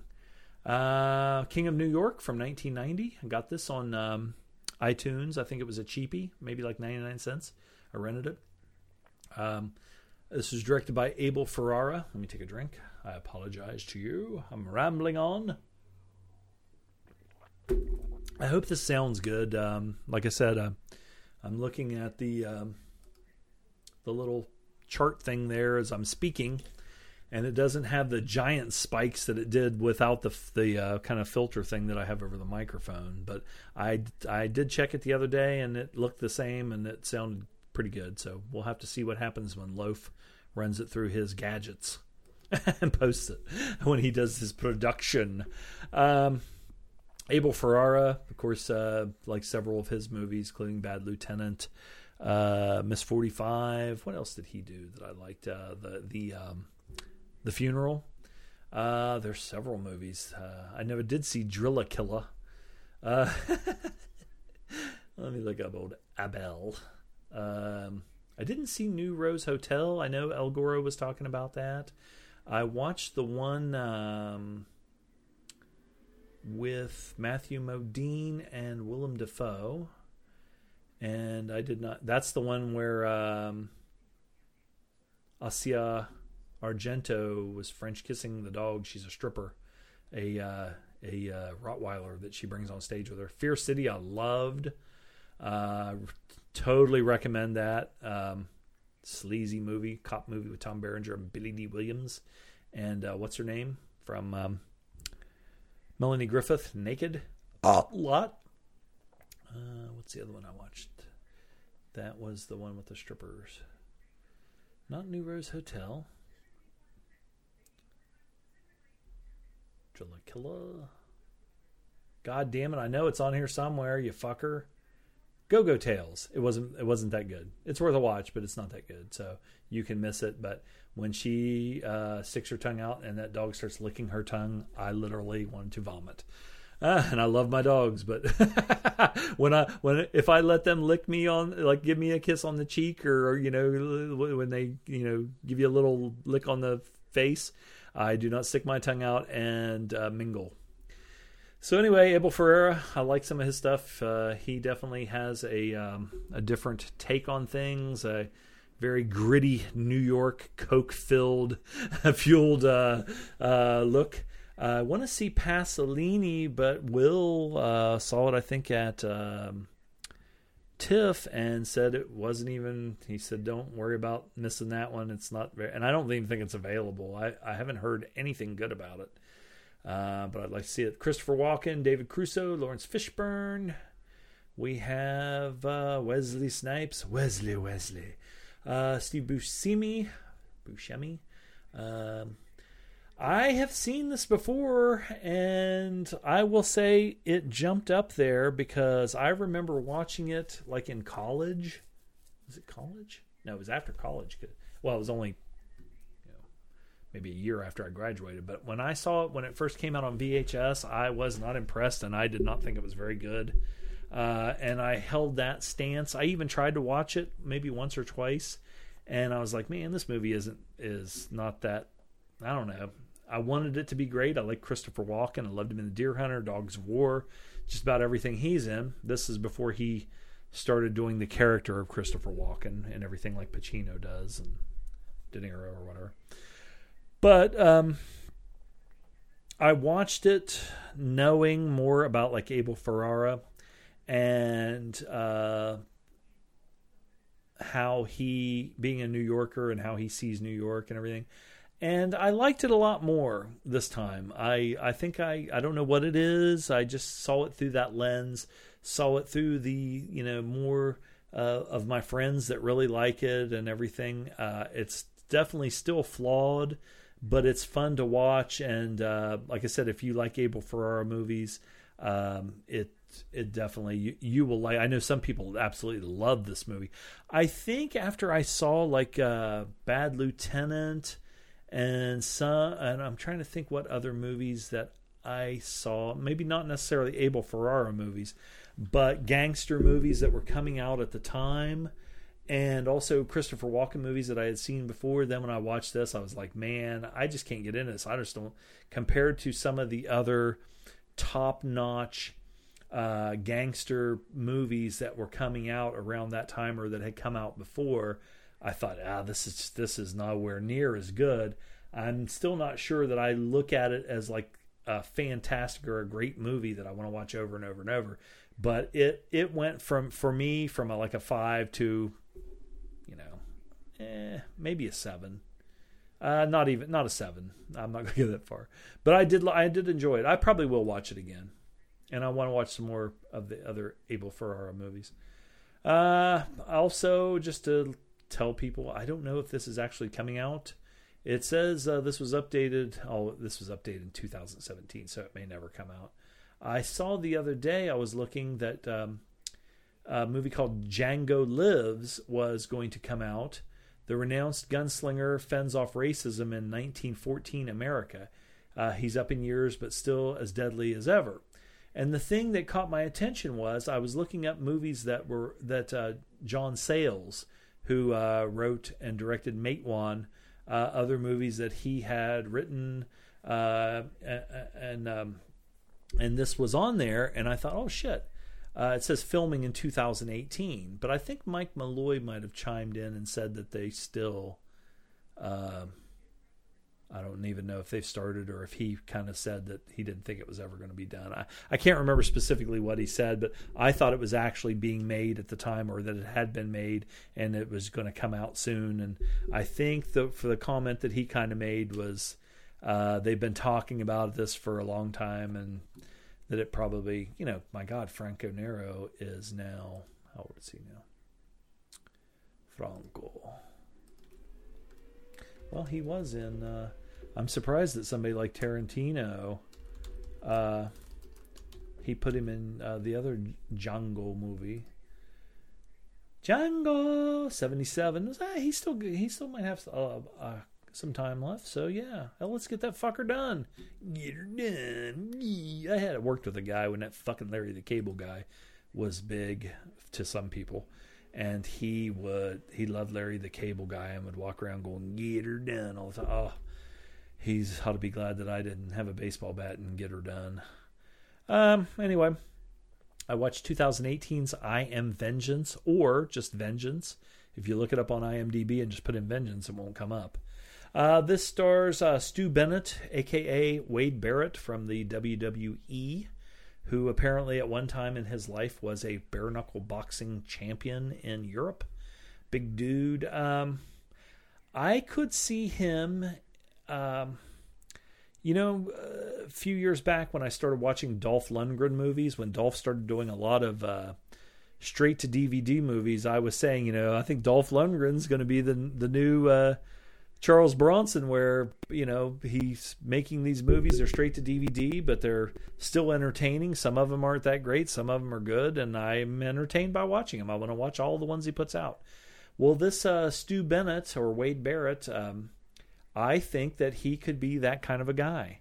He was in the WWE produced movie, what was that called, with Colin Farrell and Noomi Rapace. He played a heavy in that, just like a henchman. That was called... where's it at? By God. Of course, now I'll never find the son of a bitch.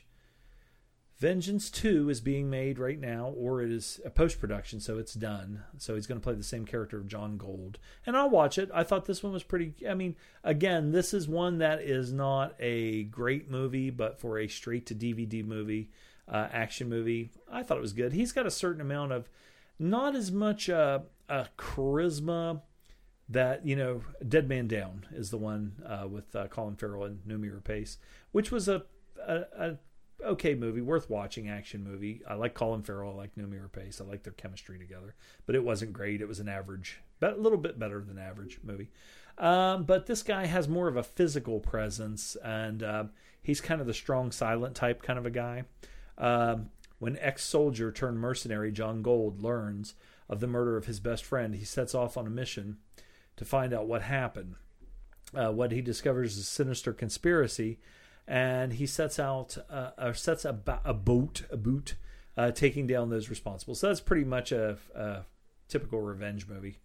Ex-special forces, blah, blah, blah, blah, blah.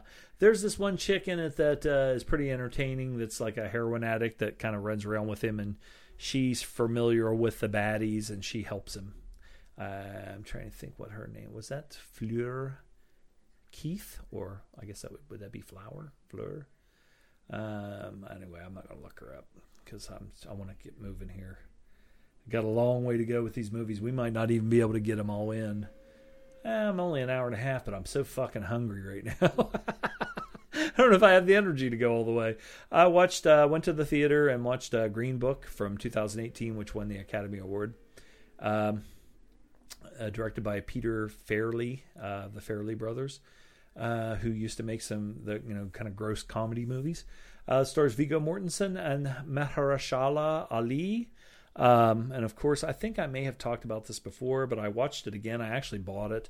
I enjoyed this movie. I hate when Oscar time comes around and people start competing on which movie has the better message, or this movie shit because the thing I heard about this one was, this is the movie about the magic Negro that he does all this and that.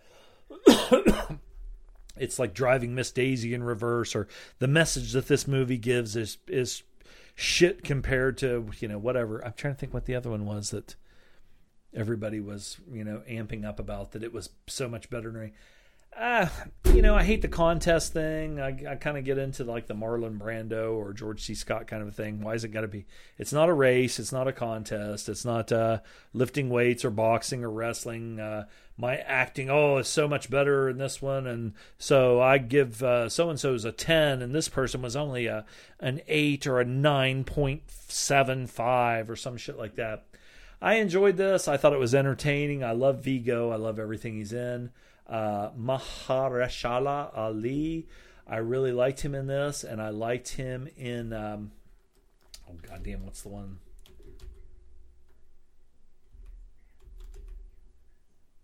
Goddamn, now of course I can't spell his name. Type the fucker in.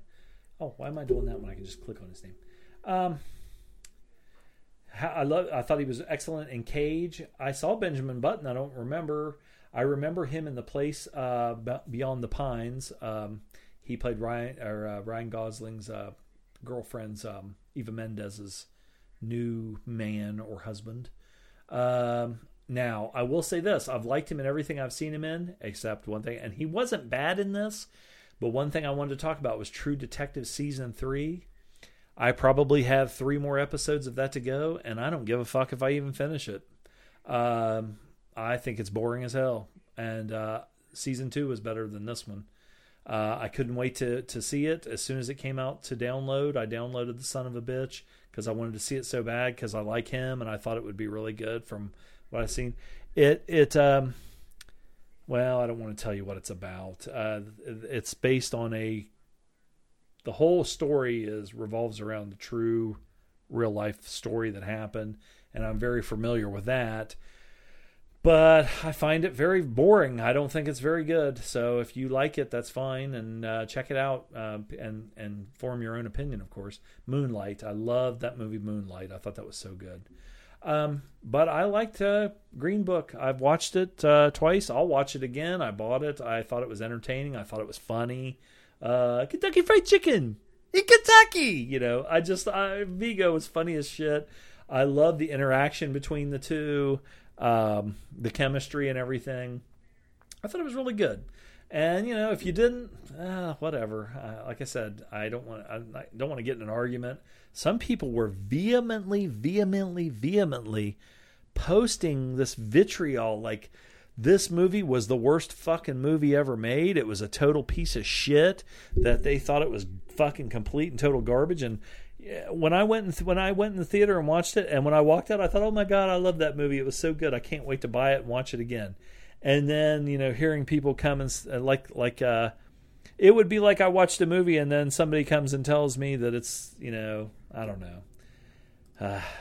Everybody's got their own opinion and they're entitled to it. And I guess, if they see things in a different way than me, that's fine. I was entertained, and that's what it's a movie about entertainment. The Spike Lee movie is the one that the Black Klansman. I'll compare the two. I love Spike Lee movies. I watched a couple that are on the list here. I've seen many Spike Lee movies, and I love them. I thought the Black Klansman I just thought it was not very good at all. I don't even know if I would say it was just very average. I thought Spike Lee, I'm so used to his movies and how he presents, his characters and his style and everything. And I thought that movie was, I thought it was, if I would have known that Spike Lee wrote it, I would have thought it was like about on the level of like a fucking made for TV movie. And I didn't think it was that good at all. I did not see it. As far as if I was going to rate those two movies, I would give Black Klansman. Now, I only watched it one time, but I was sitting there watching it and I was like, really? This is as good as we're getting here? I thought it was very a below average movie for him. Green Book, man, I was putting that up there, like as far as entertaining me, making me laugh, and even the heartfelt stuff that I thought was in it. And my God, I was giving that probably like a 9. And Black Klansman, I was giving it maybe like a 4.5 or something, maybe close to a 5. But I don't even think I would watch that one again. I don't know. Let me look up something here real quick.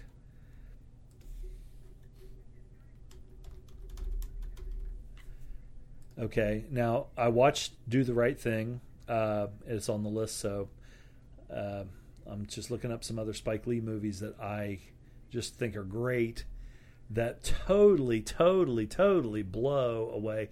Now, if you were going to give Spike Lee like one of those lifetime achievement Oscars where, okay, we missed giving it to you for this and that and this and that and this and that, and give it to him for Black Klansman, I wouldn't give it to him for Black Klansman for how good the fucking movie was. I maybe give him as like a lifetime achievement award for directing because of all the shit that he's done. I thought School Days was excellent. Do the Right Thing was a fucking great fucking movie. I watched Mo Better Blues. I watched Do the Right Thing and Mo Better Blues both in the same night. First time I've ever seen Mo Better Blues. I thought it was really good. I don't think that one was like a 10 or a 9 or anything. It was maybe like a high 6 or 7, but I thought it was really good. I liked Jungle Fever a lot. I thought Malcolm X was fantastic. Crooklyn, I watched, I think, with Loaf at Horror Hound or at a wrestling show convention, and I thought that was excellent. I liked Clockers. Again, not a great movie, but I really liked it. I like Delroy Lindo in that, and Harvey Keitel. What else? Bamboozled, I thought was fan-fucking-tastic.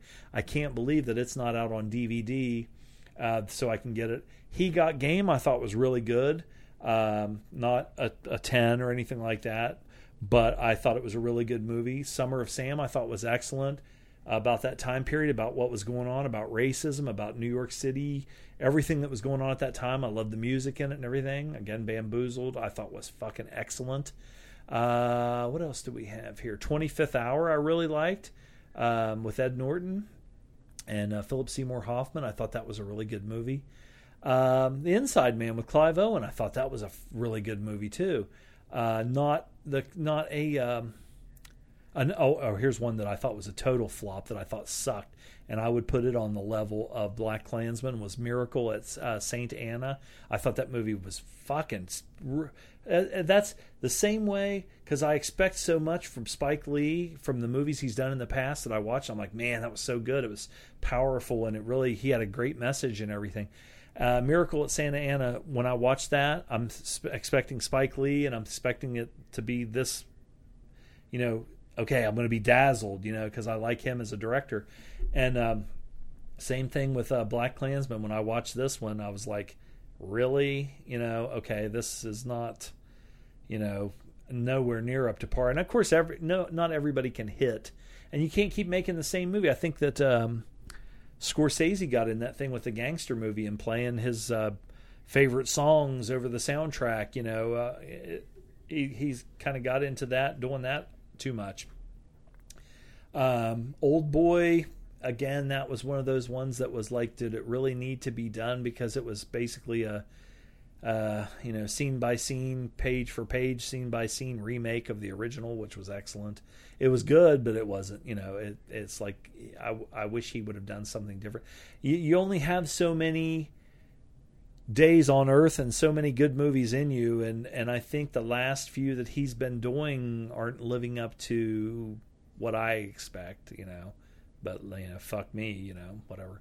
But again, that's the only reason I brought up Black Klansman, is because so many people were comparing it to Green Book and saying, basically, like, you're a fucking idiot. I don't know, they didn't say you're a fucking idiot, but it made you feel like you were a fucking idiot because you enjoyed the Green Book, and because I enjoyed it and thought it was so good, and then people were like, oh, it was fucking shit, it was garbage, what they were saying, it's total fucking bullshit, typical Hollywood, blah, blah, blah, blah, blah, and everything. So, whatever. That's a rant, I guess.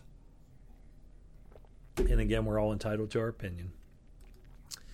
There's a couple movies I don't have to cover now. Mo Better Blues and the other one. Do the Right Thing. Do the Right Thing is it's an iconic movie. I could watch that one fucking over and over. I want to watch Bamboozled again, and I would like to watch I like Jungle Fever. I thought that was good. I like Wesley Snipes. What was the other one? Crooklyn. I want to watch that one again too. So that one almost made me cry. Deadly Affair, 1967. This is Sidney Lumet, written by Jean Le Carré, and it stars James Mason and Maximilian Schell. And this is basically George Smiley, even though they call him Charles Dobbs because of some copyright bullshit. It's George Smiley and Anne Smiley, and George being cuckolded by Anne, which that is one thing that makes him Smiley such an interesting character, is the relationship. It's like I was saying about Lisbeth Salander and Mickey Blomkvist. One thing that really makes the George Smiley character so interesting is his relationship with his wife, Anne, who is basically a fucking nymphomaniac. and he loves her, and he realizes, how she is. And I don't know if it's a mental illness. I don't know if it's actually, I think it is actually like she is a nymphomaniac, and she suffers from this compulsion and impulse control, probably like a bipolar manic kind of a thing. And but this also has Harry Andrews in it, Roy Kinnear, Lynn Redgrave. Who else is in this? Lots of people. Corin Redgrave. Who else? But this is an excellent movie. I really enjoy it. The only thing that I wish is that I wish that he could be George Smiley, and it could be, all the same names that are in the book, but it's the same fucking people, But anyway, I love Jean Le Carré movies. I love Sidney Lumet, and you can't go wrong with this one. This is a really good movie. Check it out. Dig it. True Detective, already talked about that. You can watch it if you want to. I guess I'll finish it sometime. Not in any kind of big hurry. Last Holiday, this was a recommend on Gentleman's Guide to Midnight Cinema. Bringing class trash since 1977. From 2006, somebody said, hey, I watched this movie with Queen Latifah, and I actually really enjoyed it. It stars Queen Latifah, LL Cool J, Timothy Hutton. Who else is in it?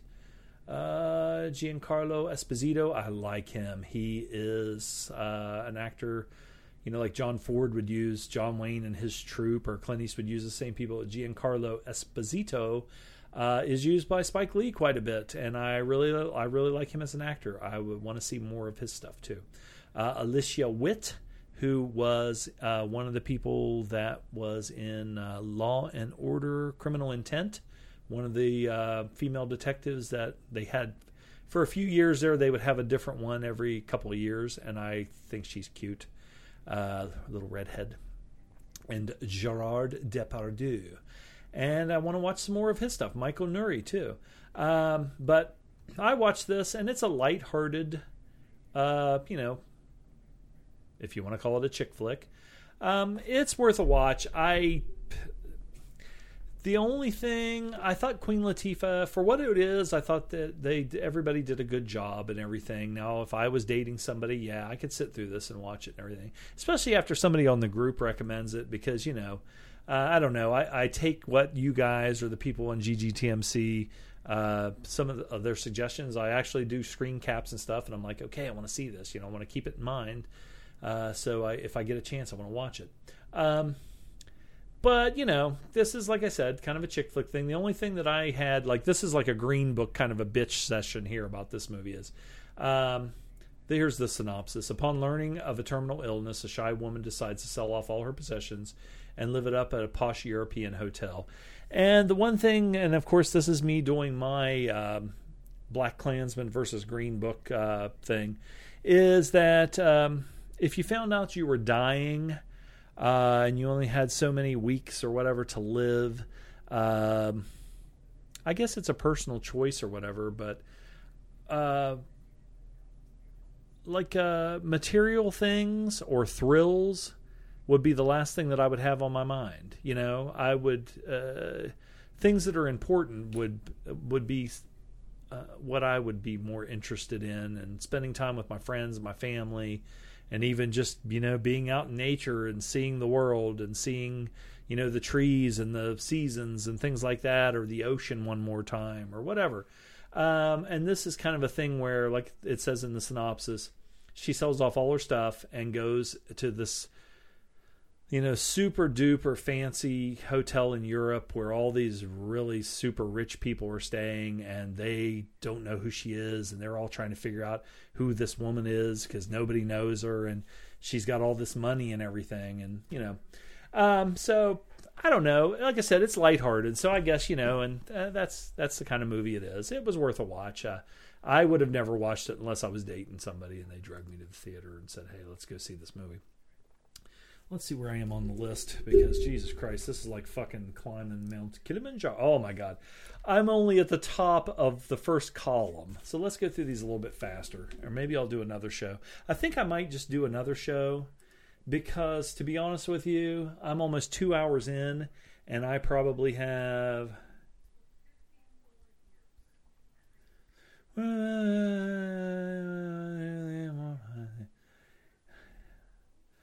probably 25 fucking more movies to talk about, and I don't know if I have it in me to, and I think it would be better to wait and just do another one. I might actually go and just and do another one Sunday. Today is Thursday, and when I have another day off, just go through the other ones. Like I said, 2 hours in, there's no reason to rush through the other ones because I'm getting more towards the newer ones, which I'll remember more anyway. So we'll do the last two here. One is from 2011, and it's called Hick. And this was directed by Derek Martini, and it stars Chloe Grace Moretz, Blake Lively, Rory Culkin, and what's his name? God damn it, Eddie Redmayne. Basically, Eddie Redmayne, Chloe Grace Moretz, and Blake Lively are the main ones in it, and it also has Alec Baldwin in it. I recommend this movie. I'm not a big Blake Lively fan, and when I watched this, I have seen it before, but when I watched it this time, I thought she was excellent in this, and I thought it was a really fucking good movie, good story. It's based on a novel. Eddie Redmayne was excellent in this. This may have been the first movie that I saw him in. It is, okay, well, synopsis. A Nebraska teen gets more than she bargained for when she sets out for the bright lights of Las Vegas. And this is a teenage girl, definitely underage. I don't know how old Chloe Grace Moretz was in this movie, because shit, she ain't that old now. She is only now 22, and Hick was made in... It's not unusual to see me cry. Well, I want to die. When was that fucker made? 2011.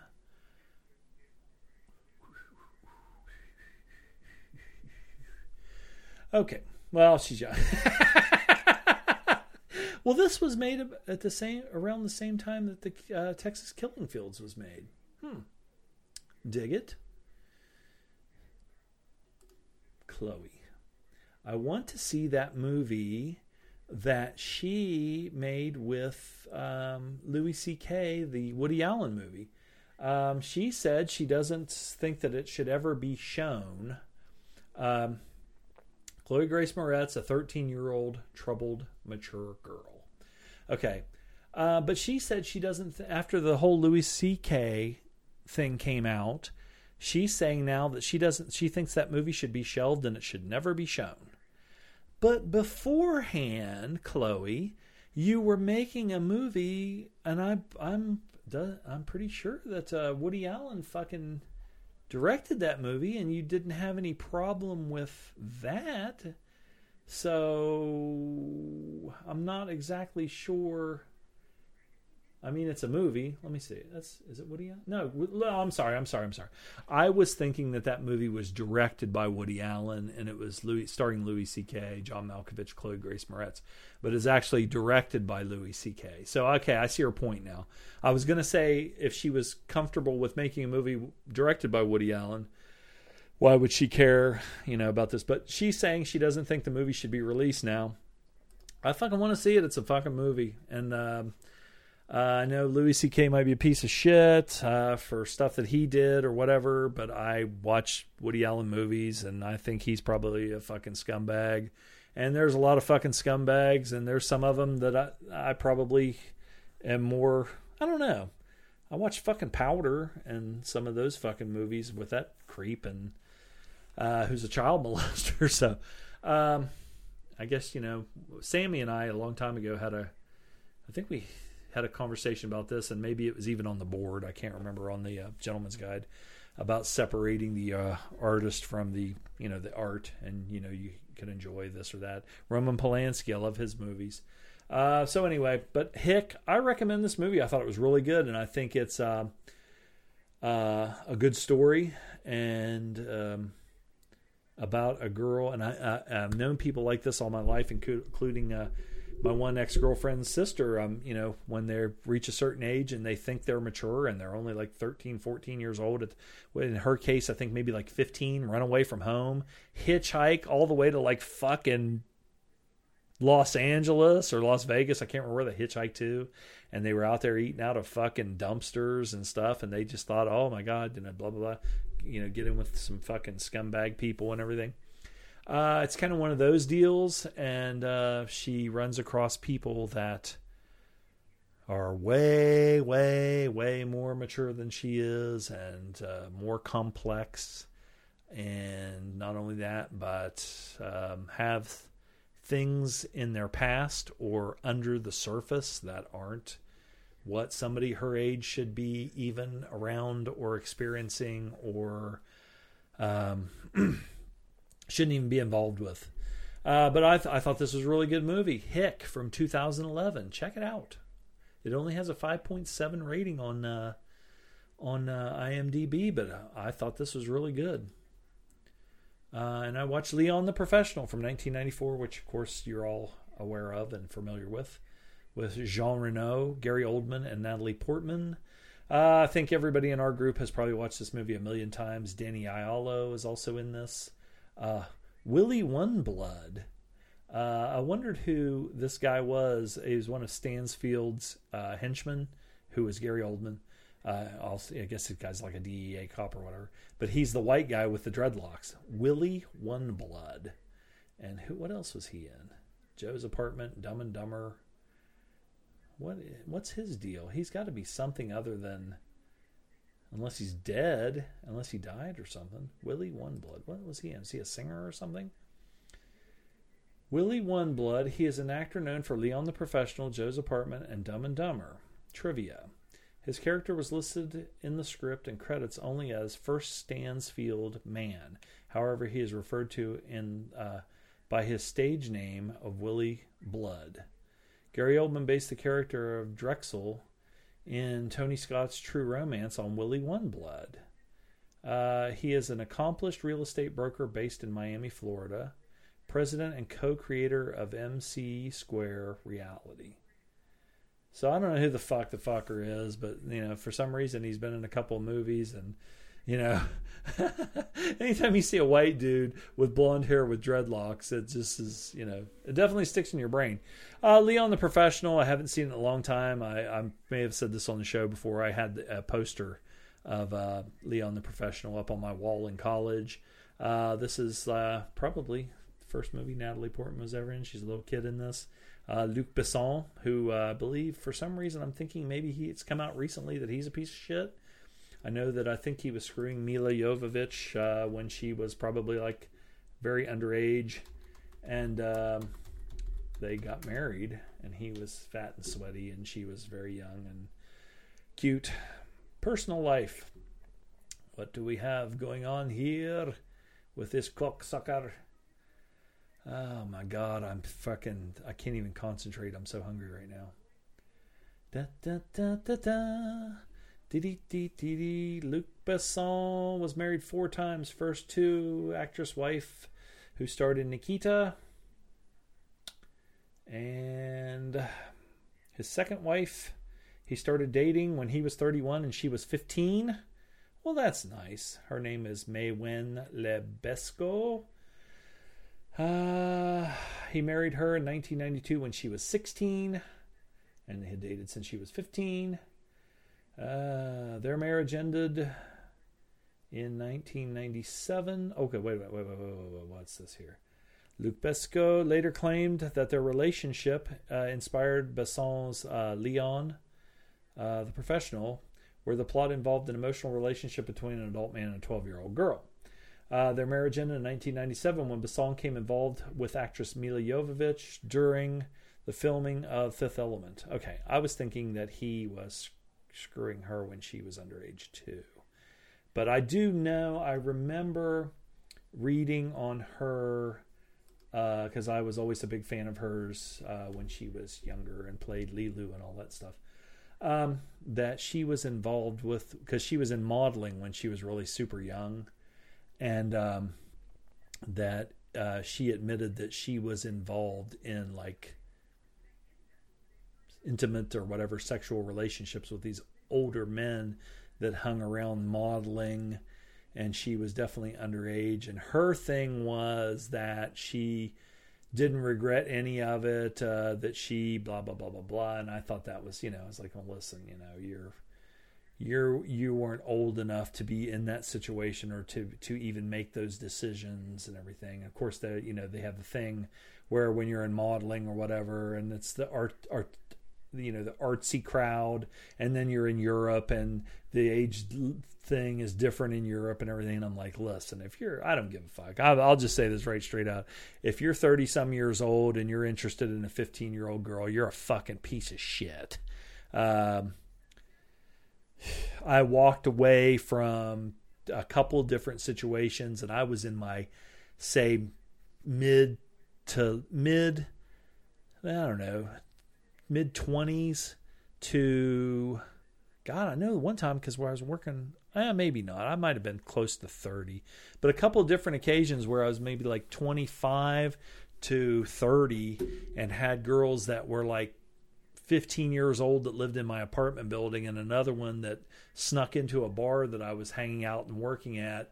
And dude, you walk away from that shit. I mean, I've heard people say, about going to bars, especially in college towns, where high school girls will sneak in with a false ID and stuff like that. Okay, if you don't know, then as soon as you find out, that's it. And if you don't, and you're still in kind of a bad spot, because that's what happened to fucking Jake LaMotta.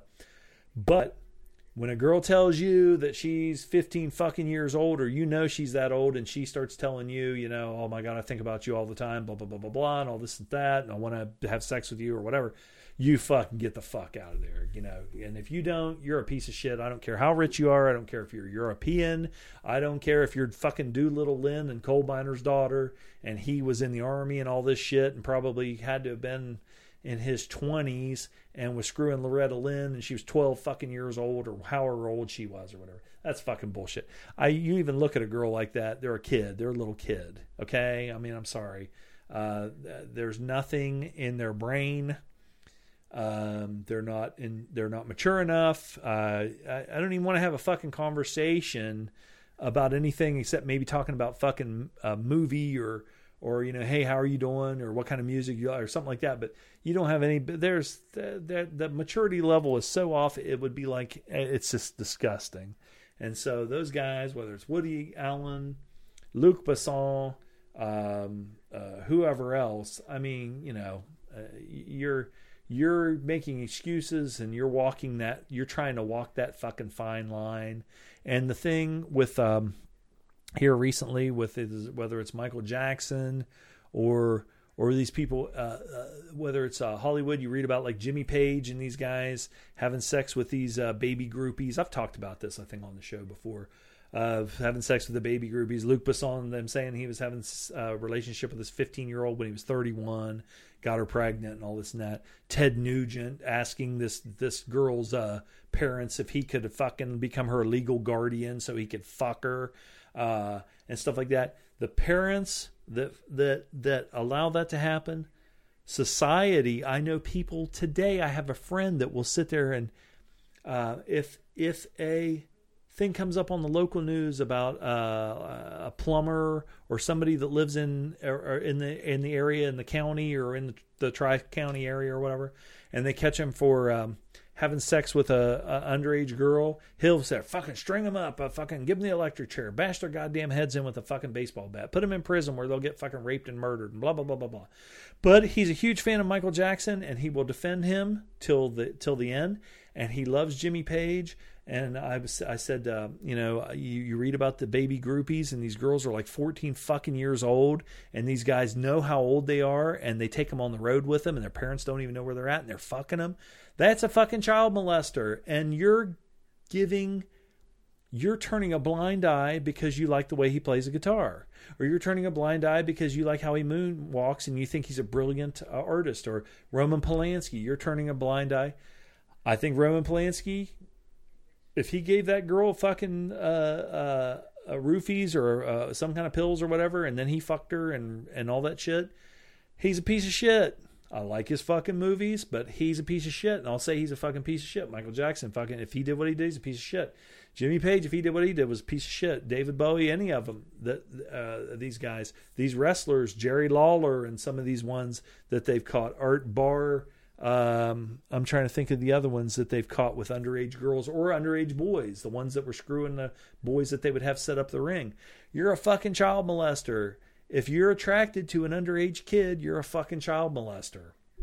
You may not be a pedophile, is under, before they hit puberty. That's even worse, but still, and the fucking, I don't know. I'm going off on a rant because of the Luc Besson thing I just read today. So anyway, I'm going to get off here. I'm trying to think. I don't have the, let me bring this up because he took the time to send us in some feedback and I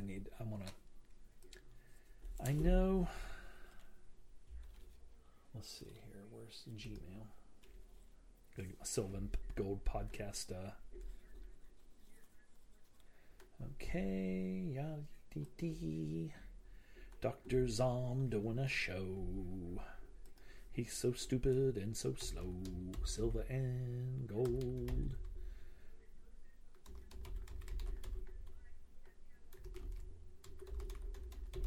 Alrighty, next. Do we have a password for this motherfucker?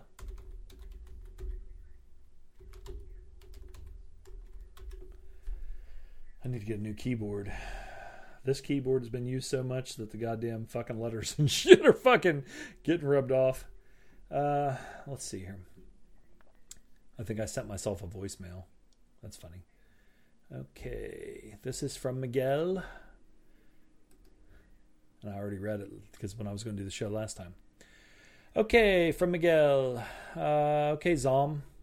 So you probably, I know you are a baseball fan, or maybe Loaf. I think both of us. I don't watch it as regular as I used to. Loaf watches it. He's a big Red Sox fan. I'm a Pittsburgh Pirate fan. Been a Pittsburgh Pirate fan since I was a little kid.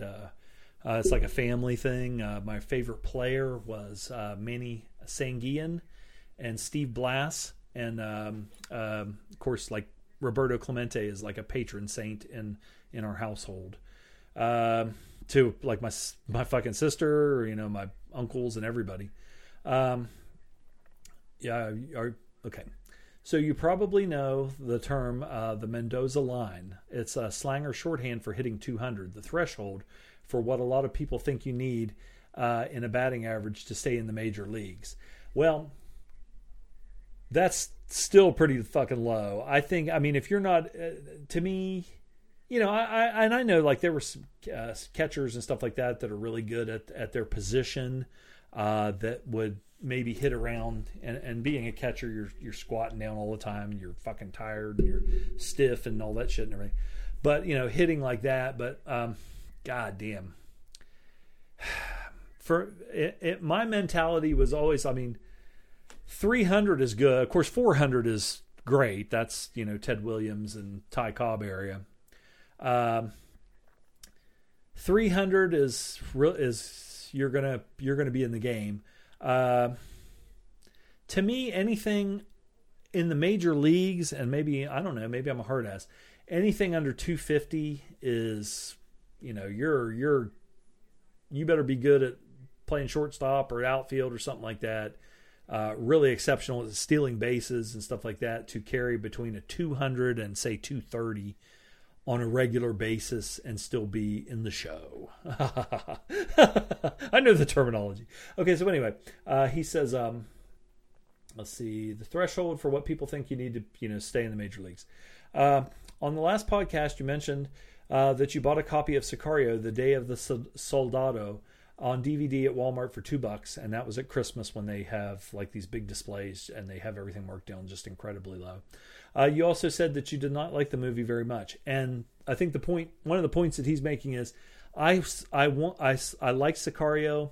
Couldn't wait for Sicario, The Day of the Soldado, to come out. Went to see it in the theater, and I was really disappointed. But that said, when I saw Sicario, Day of the Soldado at Walmart for only $2, I still fucking went ahead and bought it, even though I didn't like it.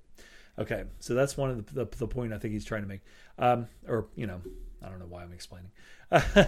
Clearly, there were probably other movies at Walmart that day priced at $2 that you passed on. What's the movie that would be your threshold for buying a $2 at Walmart, aka your own Mendoza line for purchasing the $2 DVD at Walmart, aka the worst movie you think that you would spend $2 on? Also, try and name a movie that you would come close to buying for $2 but ultimately would pass on. Hope this makes sense and is not too hard or confusing. Yeah, it makes sense. To be honest with you, at $2, $2 is so fucking low that I would buy straight to DVD features that look like shit if it was $2, because I'm not. It's like I'm not out anything. It's like if they were a quarter, I'd go buy. And the reason I bought Sicario: Day of Soldado is, okay, number one, I like Josh Brolin, I like Catherine Keener, and also Benny the Bull, and the movie, the way it looks and everything, it's shot well and it's acted well. I just thought the story was really kind of crappy, and then comparing it to the first one with Emily Blunt, I thought it just lacked in comparison big time. And there's a lot of people that said, man, I'm glad that Emily Blunt wasn't in this and that they could just get down to the badass shit with and concentrate on Benicio del Toro and Josh Brolin's character. To be honest with you, I liked the dynamic that Emily Blunt brought to the movie. Yeah, you want to have the two badass guys or whatever that are kind of working on the dark side or walking that fine line. But you need to have that baby face. You need to have that innocent person, or that person that you're seeing it through their eyes and, like, what the fuck? And, oh my God, do I want to go along with this story? I thought she added a lot to it, and also her incredibly fine fucking ass. That's very sexist, but she is, she's, woo. Anyway, okay. So anyway, there's not much that I would not buy for $2. And that even includes Mark Wahlberg movies. That includes Paris, Texas, which I thought was so boring. There are movies like Paris, Texas, because of Wim Wenders being such a great auteur. I would still probably buy that for $2, even though I could barely get through the fucking movie because I thought it was boring as hell. There's not too much that I wouldn't buy for $2, and that includes fucking porn. And then, that's not saying anything. But for $2, I'm trying to think if there's anything that really, like an actor that I fucking hate. I don't like Mark Wahlberg, but I would buy like a shitty fucking Mark Wahlberg movie. Vin Diesel. Okay, I think we may have hit Fast and the Furious movies. If somebody said, okay, here's the movie Fast and the Furious, the original one with Vin Diesel, and it's $2, I would not buy it. I fucking did not like that movie. I don't really like him. So we may have found my Mendoza line. Now, the ones with The Rock and Jason Statham, I would buy those, because even though the fucking CGI car shit and how it defies the laws of physics and stuff like that, I probably would still buy it. But man, Vin Diesel, man, he gets under my skin with his tough guy fucking bullshit, and like him going toe to toe fucking punching out with The Rock and stuff like that. Yeah, Vin Diesel is probably it. Now I'm trying to think if there's any Vin Diesel movies. Now I said I was going to get off here and I'm fucking getting into something else. Vin Diesel. He just is obnoxious to me. I don't know. Triple X. Now, see, Triple X, I didn't mind him in Triple X. The first one with Asia Argento. It was stupid and it was bad. I went to see it with my mom because there was nothing else playing, and she said, I don't give a fuck, let's go see it. And I like the comic book Bloodshot, and he's playing Bloodshot, so maybe that'll be good. And like I said, Triple X, I didn't mind that much. I did not see Triple X Return of Xander Cage because I think it's ridiculous that Vin Diesel, I believe, is like the same age as me. He might not be that old. Vin Diesel is he's like maybe like a year and a half younger than me, and he's playing like this skateboard fucking what do you call it, adrenaline junkie X Games guy. Still, give me a fucking break, dude. Go play something else. Triple X, you're skateboarding and shit. I mean, I don't give a fuck. That's stupid. I don't even want to see that. I wouldn't buy that one for $2. I might watch it if it was on Netflix for free. Vin Diesel is my Mendoza line. I will have to pose that question to Loaf to see what he says, because I think that's an interesting question. And I might even post. I'll send it to him, and hopefully we'll get him on here shortly. Maybe Sunday we can do another show. But anyway, I'm going to get off here for now. And like I said, and if I do another one Sunday, which is, let's see, I said like today's Thursday and I have the day off and I feel like doing it and not doing anything else, we won't put them out back to back. We'll wait a couple weeks and put the other one out. So people have time to absorb this one. We're on almost 2 hours and 20 minutes here. But thanks for the email, Miguel. Let's see. I don't think anybody else sent anything else in. Oh, yes, he did. God damn it. I'll save the next one. Miguel sent another question, and I'm going to save that one for the next show. Okay?